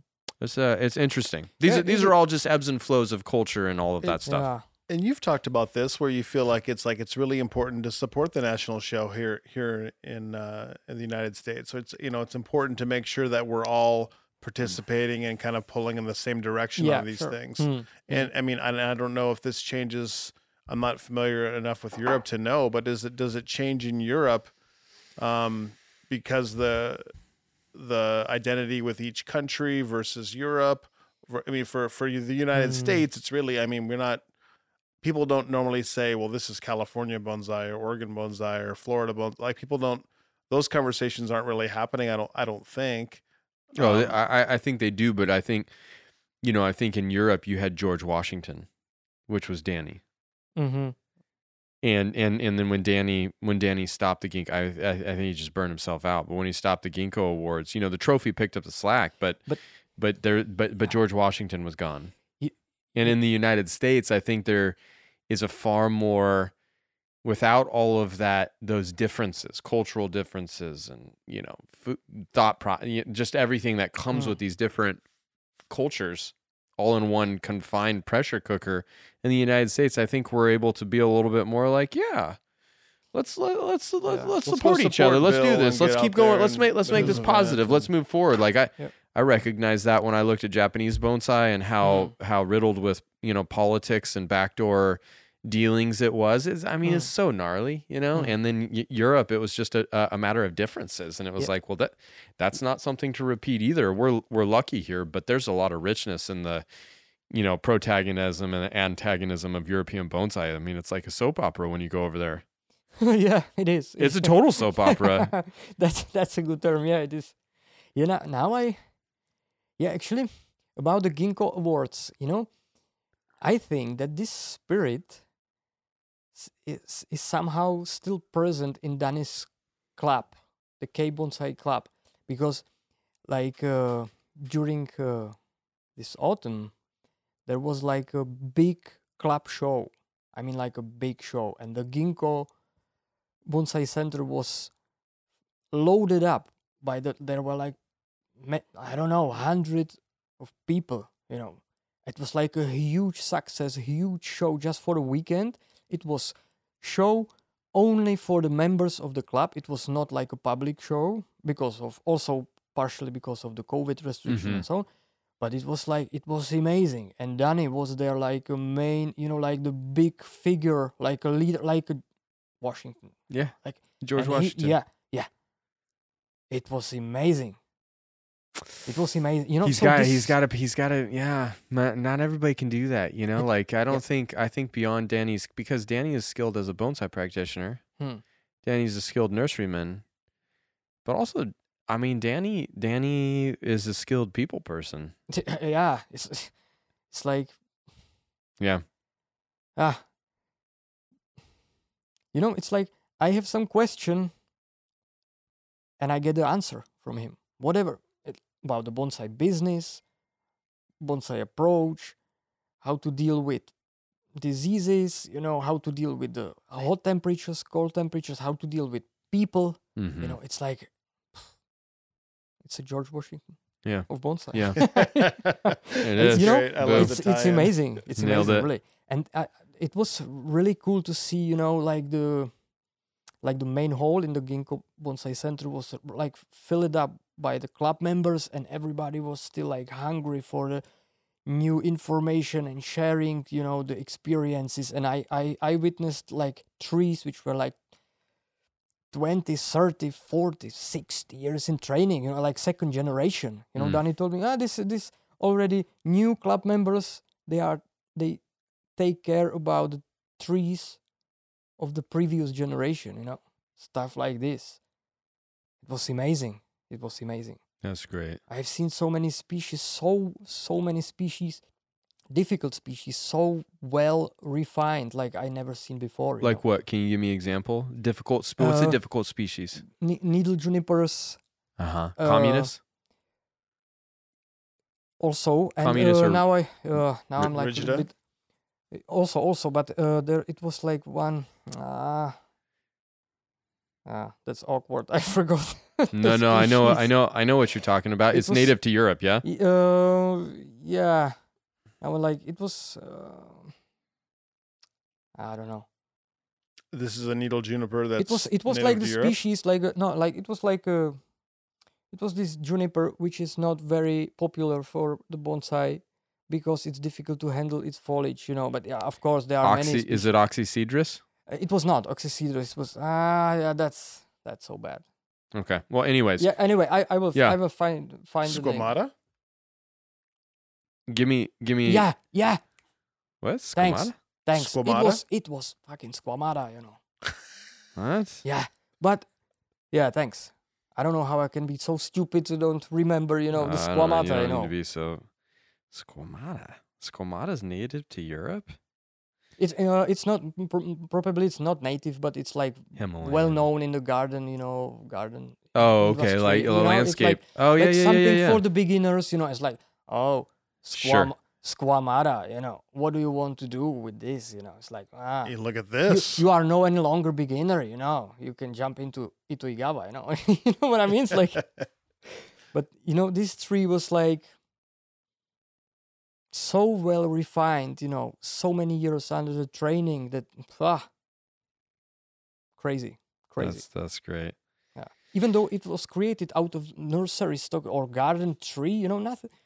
It was not crazy high quality, Yamadori. It was, but the way how it was cured and made for so many years, the spirit was there. The quality. Well, you and talked about this a little bit this week when you and I were talking, that you were just recently finding a lot of kind of happiness and enthusiasm for working on kind of humble material back Oh. home, and just really enjoying just, finding the best out of something that maybe isn't just an amazing collected piece of, Yamadori, just like really Oh. just enjoying this quality nursery stock and bringing the best out of that.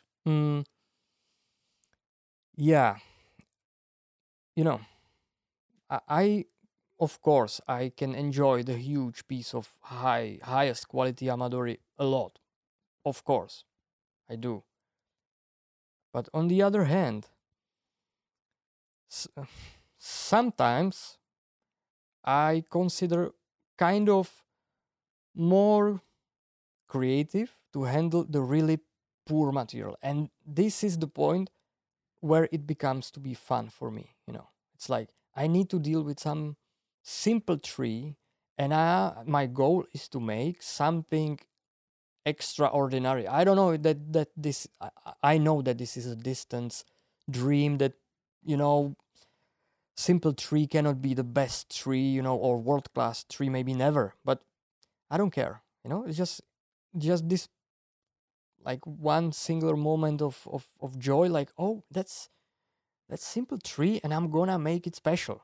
This is what I like. what I want to do. Well, some of that maybe is something that you can do as a Yeah. bonsai artist, bonsai professional, versus what maybe nature had done. Is there something there about Yeah, your something like this. impact on Yeah, the yeah, tree? Yeah. And On the simple tree, I can apply all the techniques which I learned. I can be totally free. I can try to make some crazy ideas, even or not try because the true professional should try all the stuff in the past. No, that's not true. That's not true. True professional is making it up as they go and trying new things all the time. That's what I think. I like more this statement actually, Because but, you're not know, old enough to have done it all in the past, man. You're like, what are you, like 16? Like, get out of here. 17, 18. Look at the boyish I know, grin. you got that, pre-20 smile, grin on your face over there. I have hard times to handle with A clean living in the Czech. It's doing you right. I definitely, I get down with what you're saying. But here's the thing to realize is 99% of bonsai are not going to be world class. Sure. So, Maybe so more than you know, 99%, right? and I would say there are pieces of nursery stock in the garden at Mirai that far outweigh, in terms of my preference and affection, the most extravagant Yamadori that exists in this garden. I mean, some of the nursery stock trees that we've made over the course of time have become some of the best trees in the garden. Mm-hmm. And that's just a testament. The aesthetic is different, though.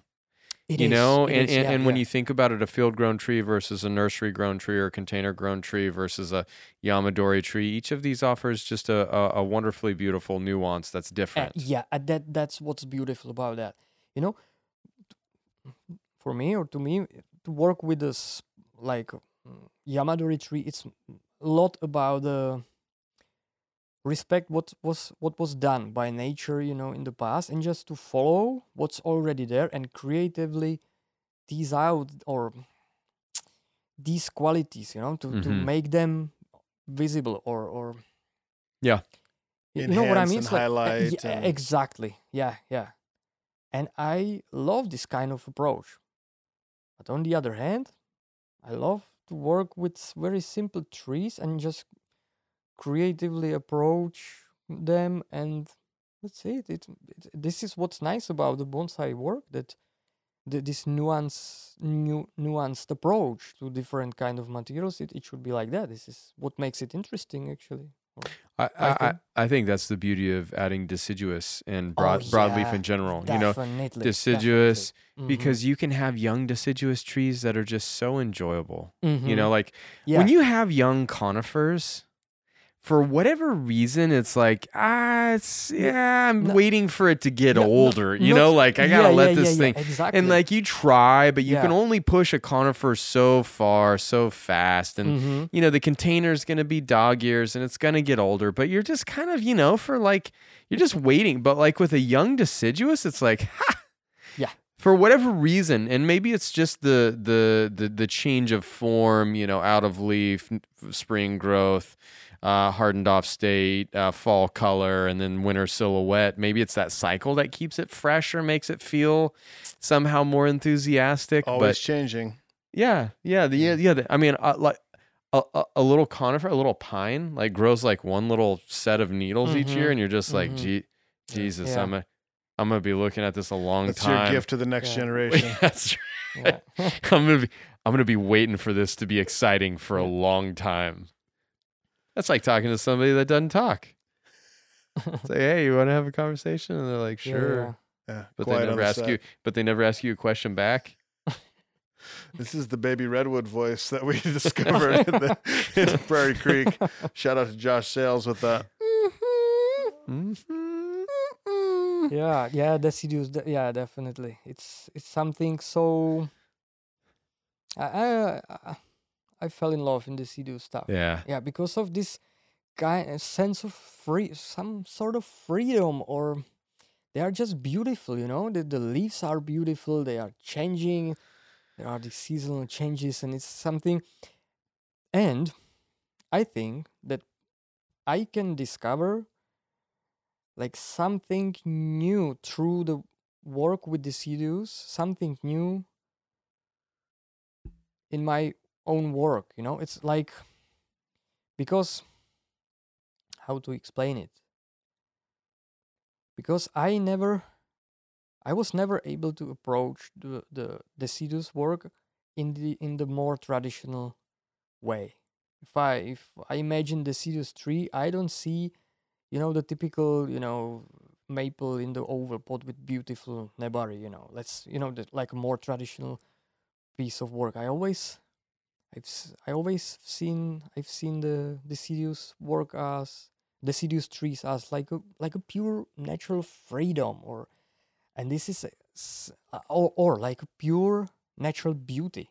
Mhm. I think we should like embrace this like pure beauty, of beauty of leaves and the bark of the deciduous trees, something what goes to the different direction, far away from the bonsai aesthetic, actually, or Yeah. just like a pure appreciation of how the trees looks like. Yeah.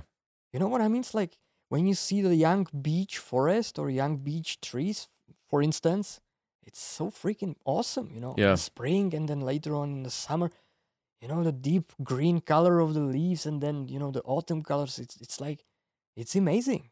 Especially the European beech. Yeah, yeah. Sylvatica is like Yeah. one of the all-time great Yeah. bonsai species.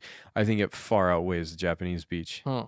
Ugh, Yeah, Granada. you I know- could take it or leave it. It's like, this is what I want to say, through my work. Like this experience, to being in the nature, to be what's correct, to be Mhm. being in the nature, Mhm. to be in the nature and just appreciate this pure beauty. This is something what I would love to show, when I put my piece in the bonsai show or whatever. I don't care if this is going to be bonsai show or some artistic project in the gallery, which is definitely something what I would love to do, in the future, like, exhibit the trees in the gallery, like artistic gallery. I don't care, actually, but once I put something to the show, I would love to talk and speak about that.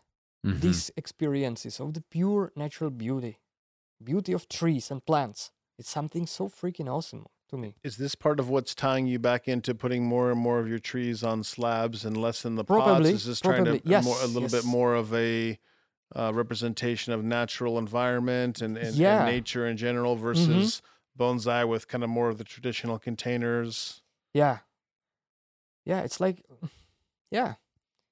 Well, you're gonna have to really bring it next time you show a tree.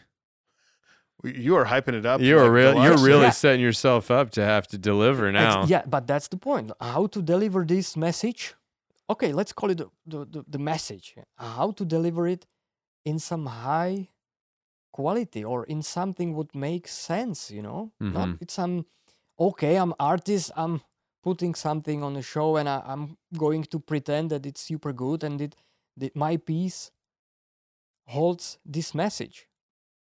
It needs to be like that. The tree or the composition needs to be really good. And how to achieve this, And what does it mean to be really good? Mm. All of these questions are in my mind. It's like, maybe it doesn't need to be super complex or super old tree or very special tree, especially Yamadori. Maybe not. Maybe yes. It's like, but once you put something like that on the show, it needs to speak about itself. The message needs to be there, present. That's my point. And it's easy to talk about that, but not so easy to accomplish that. Tough to you know execute. what I mean? It's like, Tough to execute. yeah. Tough to execute because I think it takes a lot of forethought. Mm. And I don't think that you obtain that forethought until you put a tree on display and you recognize all the things that you could have done that you didn't do.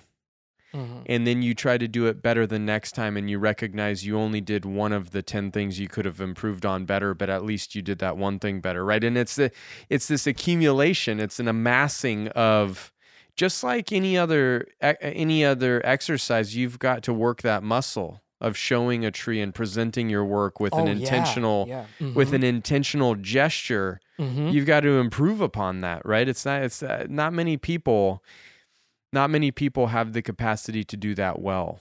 And I think I actually do think, the formal structure of the ginkgo really pulled in the Japanese aesthetic of the kokufu as a display model, and that has been echoed through the trophy as well as Saliu. But there were European displays, and you could go back to Mark Nolander's first book. You could go to Salvatore's book, and you're seeing things in those books that sit outside. And this is what Salvatore brought to an exhibition more than I think a phenomenal tree was his displays and the materiality of his displays and the context that he was creating through his displays was very, very powerful. Yeah. Very powerful. Yeah. Broken glass to represent water. Elements and artifacts in his displays that were not commonly seen in bonsai. Yeah, so, I mean, this is circa, early 90s. Like we're talking, you're talking, this is like Nick Linz planting something on a statue of Penelope or a tank, toy tank through this forest, and people are like, this is crazy. It's like, yeah, he didn't ask permission. Nobody told him to do that. That's it. Look, that's an artist, man. And your European has rolled hard with that for a long time since the beginning. I really do believe it. I think Dan Barton in the ceramics department has been making artistic pots from the beginning. Yeah. It's like this is I'm dreaming about something like that, about some future bonsai show, or I don't know if you even going to call it bonsai show. Yes, I like that. art fest, whatever. Future show. Yeah. And there will be like different stuff and different pieces, works of art, with different messages. And it's not going to be about the best tree of the show or best tree which going to mimic the Japanese model. You know what I mean? It's like you have a 3-point display, a 2-point display. You're checking the boxes. Exactly. Like, I would love to see something when the people want to deliver their messages, their statements about nature, about their thoughts about bonsai, about the life, and this is something. Then it becomes to be interesting, much more, at least. Each piece has an artist statement. Yeah. Francois Jacquer did. Jacquer. Did you see the exhibition that he put on a while back that had some really innovative and dynamic? Yeah, I've seen some. Yes, I've seen some pictures. That was really fascinating, and that was not about the best tree. And I had been in South Africa with him prior to him doing that, and he had spoken about his ideas. But like, he's another person in European bonsai that just like, God, I would die to see his work in person at the trophy, and it's never happened. But like, he's doing his own thing, and I think Francois is like a really profound artist in the realm of bonsai. Interesting. But I also think, look, I think it's hard to deny the artistry of Mario Comsta, and I think he is like practicing bonsai to the nth degree of traditional, and still it's not Japanese. It is not. It's not Japanese because he's not Japanese, and even though he's influenced and informed by it so much, he is observing nature from his own perspective and communicating that through his work. And although he can, I think, do the traditional model of Japanese very well, like, his work has a real sophisticated beauty of the wabi-sabi aesthetic from a European angle, and it's like, it's pretty awesome. It is super advanced approach. I like his stuff a lot. It's even though it's not like something what I want to do with my trees. Right. I hugely appreciate his work. It's like super advanced approach, super professional. Yeah, it's like it's a pleasure to see his trees. That's a really interesting thing that you say. It is a pleasure. He has really crossed a threshold. Yeah, where his work it represents something different than the common bonsai work. Yeah, that's interesting that you say that, because I would say that I look forward to seeing his work as well. It is a pleasure. It's something to anticipate. Yeah. What's going to be produced by Mario? Yeah, I think that the current situation in Europe is like, you know, almost everybody is able to somehow wire up nice foliage pads, make some trees in pretty good or advanced level because of, internet and okay, because of your work, Mirai Life delivers a lot of information and like people can learn and upgrade their skill set, and just be better and better. So like the general level of bonsai is going up, but there are just a few individuals like Mario who's like able to do something much more advanced. Yeah. It's like, it's not so easy to make so dense Not tree, that so refined, Not there that is a easy. lot of technique, and it's like with the right handling of the elements to give you yeah, that and it's a sensation when you see that yeah, tree. and That's there where is you're like, huh, there is yes. And I feel the same way. Mhm. I don't necessarily want to do that. That's not what I'm striving to do, but I certainly appreciate that he's doing it, and I love looking at it. Yeah, You know, I love enjoying it. Yeah. But that's like the same thing as like the nursery stock, or like the deciduous versus the conifer, and just being like, man, there is something about this that is so enjoyable. And then, of course, the highest level Yamadori piece is like, yeah, that's also very enjoyable in a different way, is, completely different definitely. way. Yeah, don't get me wrong, it is super enjoyable, definitely. Maybe a little more intense, huh? Yeah. This big piece of Yamadori. Maybe a Big little more, Doug fir. maybe a little more intense. Break a branch on a, piece of material you can never get again versus like break a branch on a tree that you could go back to the nursery and get 10 of. Yeah. It makes you feel different. Don't fuck this up, Ira. Do not do that, Ira. Don't. I just told you not to do that. What do you think about having a life in the green industry now? Yeah, this is. I mean, Jan and I were talking a little bit about this, and I mean, my role in my situation is different than either of you. But Jan's been talking about what does it mean to be a quote unquote bonsai professional or someone who's earning a living working in this industry. And my role here is different. I'm helping with the trees and helping with the projects that we have here and trying to help with everything. But the idea of like earning your living doing bonsai is just a strange thing to explain, especially to people outside of this world. Yeah, Oh, yeah. it's, It is, Leaving a quote definitely. unquote traditional career to be in this world, Yeah. and I mean, I don't know. I mean, Jan, which always comes with sacrifice. Yeah, of It's course. not like I went and did bonsai because I was going to make a better living. Yeah. That nobody's ever ever said that anywhere. Like that's the trade off of like I'm going to go do that because I feel like the quality of life is going to be worth the squeeze, or like in doing something that I love. Yes, of course, being closer to nature, awesome. Oh. Whatever the angle is, like it's worth the squeeze. Mhm. But it is the quality of life concept. It's just being a part of something that you can just feel every day. You're around things that you really care about and love, and the people that share some common interests and goals and desires. And I mean, on a more local level, here it's like this is kind of what I've felt with the Mirai community. Is there's so many people that are just really passionate about trying to be a part of everything that Mirai is. And it's not just bonsai. It's about trying to do the best that you can do and getting better. And there's the other touch points that happen here, and I just, it's amazing to be here, and here we are just chatting with Jan and the people that come from other places and walks of life and share common goals and desires. And, it's interesting. I can't wait till the pandemic's over and suddenly the garden is Yeah. alive again. I mean, international visitors used to be super common. I mean, it was not in the way that you come to Mirai, because obviously you come to Mirai and I'm trying to milk every ounce of your bonsai acumen out of you while you're here. But like, maybe someday you'll come as as like a visitor or a tourist, and then I won't bother you as much while you're at Mirai.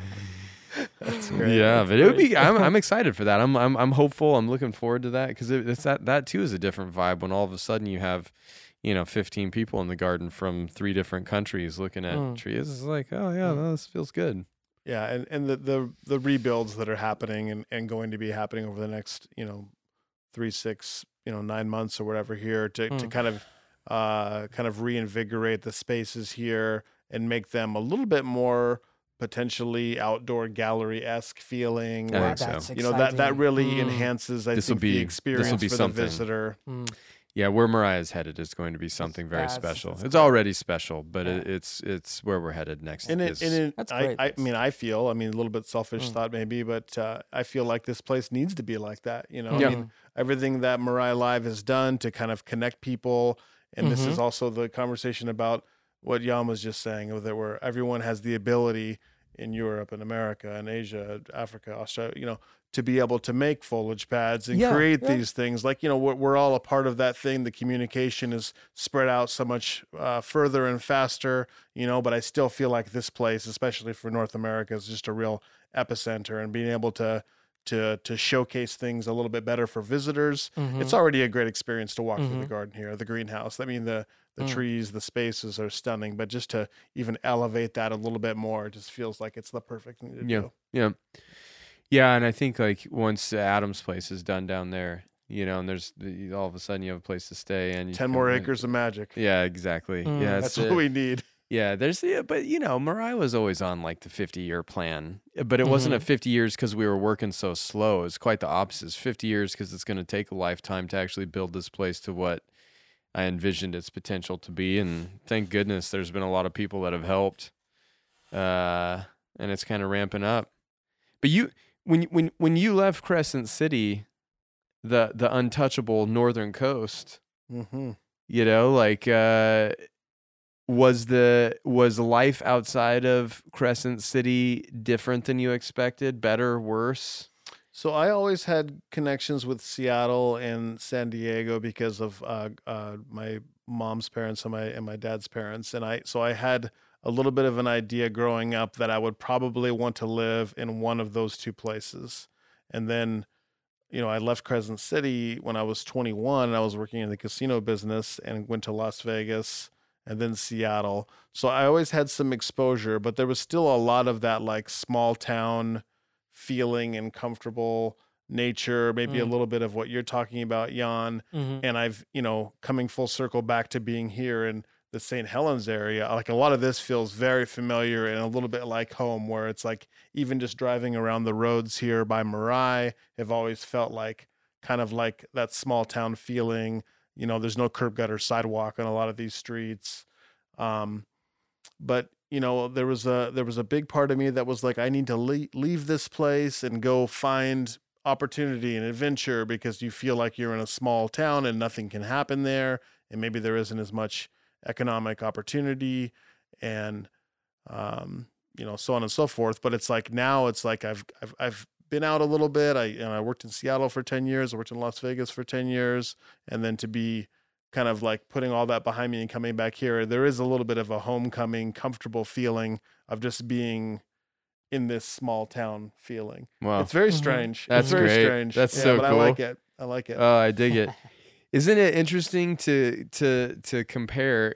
I mean, like Jan and talking about the small town mentality in the Czech versus you and the small town mentality in the United States, which I would echo. I had similar ambitions of leaving. Yeah, with Colorado, where the you little were, Roaring yeah. Fork River Valley, even though it's one in of a like the tourist most, town, kind of people driving Totally. through, and Aspen, one of the and most spectacular places in North California America. And coast, I was same like, kind of get feeling, get and- me out of here. Like I got to go find it's nice, but opportunity. I got to go. I got to go, and I have no intention of ever returning, and not. I mean, it's great to visit, but I'll never live there again. Number one, I couldn't afford it. Number two, I wouldn't want to if I could. Hmm. It's a weird little What's vibe. that one restaurant you always tell me about that you Italian guys, Underground, baby. what's it called? Italian Underground. No, there's that too. I'm thinking of the place that had the divers inside the restaurant. Oh, You would- Casa Bonita in That's- Denver. That's I just flashed to Casa that. Bonita, only for any native Coloradan, Casa Bonita was a destination as a kid.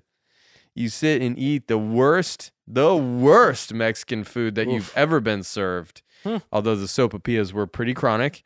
And you watch people cliff dive inside the restaurant. inside the restaurant. Cliff divers.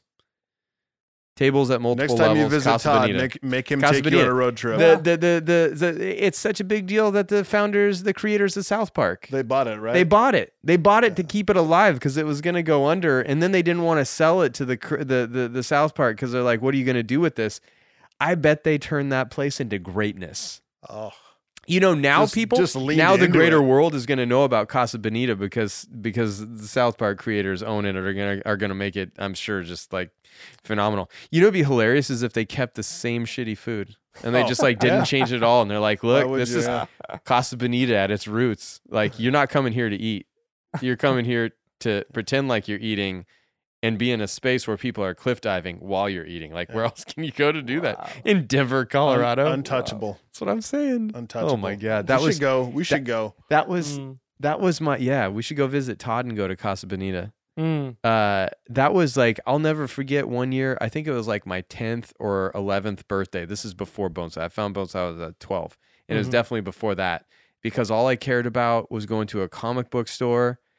Which we didn't have in the small town that I grew up in, far, far away from a city, and eating at Casa Bonita because I saw it on TV all the time. This is amazing. This is All amazing. the time, That's man. cool. It was great. It was Yeah. great, and I was sorely like, you know, I ordered a cheese quesadilla, which is tough. It's really tough to like screw up, you know, like, so I don't know how bad the food was. I know my parents were not hyped, and we never got to go back, even though I asked every time. That's amazing. So it was Oh. telling to me that anyways, but yeah, good memories. Oh, I'm so glad you brought that up. I just remember Todd's talked about it too, and Ah, he's just like, that's "It's cool. amazing." It's Anybody, a great place. anybody who has grown up in Colorado knows about Casa Bonita. I'm sorry, it just is, man. So, what's the Casa Bonita of the Czech? That's the question for you, Oh. my friend. Yeah. What was your yeah. when you were saying, "Hey, my birthday is coming up. We got this party. I'm a, You know what? adolescent, My teen, 18th young adult." birthday, I spent it in the forest under the fucking sandstone roof. You know, What? it's like in a cave. You know, in the forest, like a sandstone roof. Uh-huh. Yeah. It was amazing. Yeah. That's our God, you style. were- That, you know, went that's- deep. You Man, were that that was- guy. that's- You were that guy. They don't have Chuck E. Cheese or anything. I mean, It's like, geez, where's Jan? I haven't seen him for a week. I don't know. He's probably out wandering in the woods, and This then guy's, like, he's the weird. Yeah. then you show The up, you weird got leaves in artistic your guy. hair, No, and this- you're like, "Hey guys, Yeah. I've been out in the You woods know- making, found art objects." And So that were my like yeah.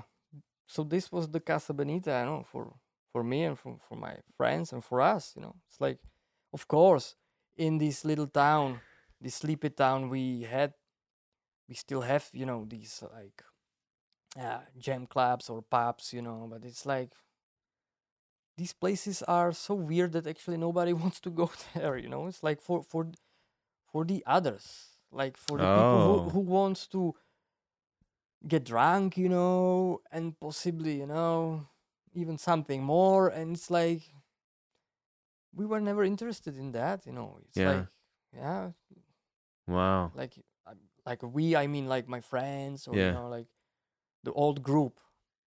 So yeah, What's your Casa Bonita? What's Crescent City's Casa Ooh. Bonita? I think when I was a kid, I loved going to. They called it Stockade Pizza, and Uh-huh. Stockade Pizza Mm-hmm. had an amazing video arcade. Ah, And the there it is. pizza and the salad bar, they had like an all-you-can-eat thing, and that was probably not great, Mm-hmm. but it was all about the arcade, Mm-hmm. and that's all that mattered. So every sports team you were on, anything like that, birthday party, it was like Stockade Pizza. Mm-hmm. We just crushed. Have you ever been to Sunshine Pizza in St. Helens? I've driven by it. I've seen the sign. I'm still not quite sure where it's at, which is strange. But I see the sign. They're hiring delivery drivers right Uh-huh. now. Anybody listening looking for a delivery job in St. Helens? Sunshine Pizza. We might need to do Sunshine Pizza tomorrow night because they have a throwback arcade in that thing, Oh, and they have an all-you-can-eat salad bar, and they have subpar pizza. And I just feel like I personally just connect the dots. I love it. But here's the thing: Taft Oh, Sunshine Pizza is his #1 restaurant in the world. what does he do? Like he does like bacon on his pizza or something, right? No, he does chicken, pineapple, and salami. Or not even bacon at all. Pardon me, Taft. I apologize. That was he's like, way off. Ira, I thought we knew each other I better thought we than knew this. each other. Yeah. I just saw you today. We had a Nerf gun battle. We had Nerf gun battle. You were helping me with Voltron. Things were going pretty well, and you blew my pizza order. You just thought my out of the- pizza was bacon? What are you talking about? No, he eats bacon all by itself. That's the only way. He Is the ranch involved? Because if he can get it, yeah. yeah, the ranch is that's some next level pizza. I'm a little bit more blue cheese, but it is tomato bacon with blue cheese. You know what I'm saying? That's that Sunshine special. We should take you to Sunshine Pizza. Okay. We can go Yeah. right Great. now. It's not too late. Sunshine Pizza is such. No, you're not going tonight. You could go tomorrow. Tomorrow. Tomorrow night. Mm-hmm. Sunshine Pizza is such a divider as far as students that come to Marai because you tap into nostalgia with Sunshine Pizza and people are like, damn, that is great. This was fun. I feel like a kid again. And then you have people that are like, that's the most disgusting food I've ever eaten. Why would you feed me that? And it's like, I see that too. I understand that too. I see that too. It is, yes, it's greasy. No, the ingredients are not fresh. Yeah, most of it is probably processed and defrosted before we consumed it. Where fresh is the thought. Love that. It's not the taste. Yeah, yeah. But it's epic. The sign is like the paint's chipping off of it. Like, Oh But- yeah. but I can tell you right now, Sunshine Pizza is doing just fine. Just fine. Uh-huh. Doing just Isn't that fine. cool? Because the town of St. Helens is illustrative of the town of St. Helens. That's where it's For at. sure. Paint's chipping off stuff here. We're It had, okay its, with it it. had its heyday. We were Right what's now, the town? The sign. We were the town of the smallest that's best right. small Yeah, town. and it's- America's best small town, like 1982. And the signs like The kind signs, of the not chain doing on so one well. on one side of the sign is broken, and it's just hanging there Oh, right as you yeah, pull yeah, into yeah. town. Uh-huh. It's like I'll never forget when I moved here. I moved here and I was driving into town, and I moved here basically because Randy lives here and it's very close to Portland. It was the only place close to the airport because I had to travel in the beginning, close to Portland where I had access to the city center. There's no urban sprawl in Portland headed this direction, which is fantastic because you leave the city and you're in nature. Mm-hmm. So it was like perfect on all those levels, but like driving into town and the sign, America's best little city, 1982, and it's like half broken. It was just like, oh, God. Just embracing the memory. That's tough. Mind you, I moved here in the trough of the recession too, like down a pretty down and out period in modern American history. It's just, it's been an ebb and flow. 2010. I mean, right in the heart of it. I mean, probably just crushing it here. just the wrong devastation. Yeah, really, really hardcore. Well, boys, we did it about that again. time. Yeah, we Yeah. did it again. Very enjoyable, Jan. It's so fun to have you here, man. It was fun. Thanks, guys. Good. Great shit. You really sunk into that chair. You got into yeah, it. I always sit like that. It's like I'm. Yeah, I wasn't sure if you were gonna slide all the way out of it or not, and I thought about taking a picture, and I thought, you know what, that's just for me. That's just for me. Yeah, we all thought that mic was sitting a little bit low, but you're like, no, this is just what I need. I'm gonna slouch down. I'm a little gonna bit. meet the mic where it's at. Yeah, That's Yeah. right. Well, we have a Nice. few more days of chaos before you leave, but Mhm. it should be enjoyable. Thanks for talking to us. Definitely. Yeah. Good. do it. Ira, always Oh. a pleasure. thank you, sir. Yeah. Good to be here. Thanks, Jan. Good to be here. Peace Thanks, man. out.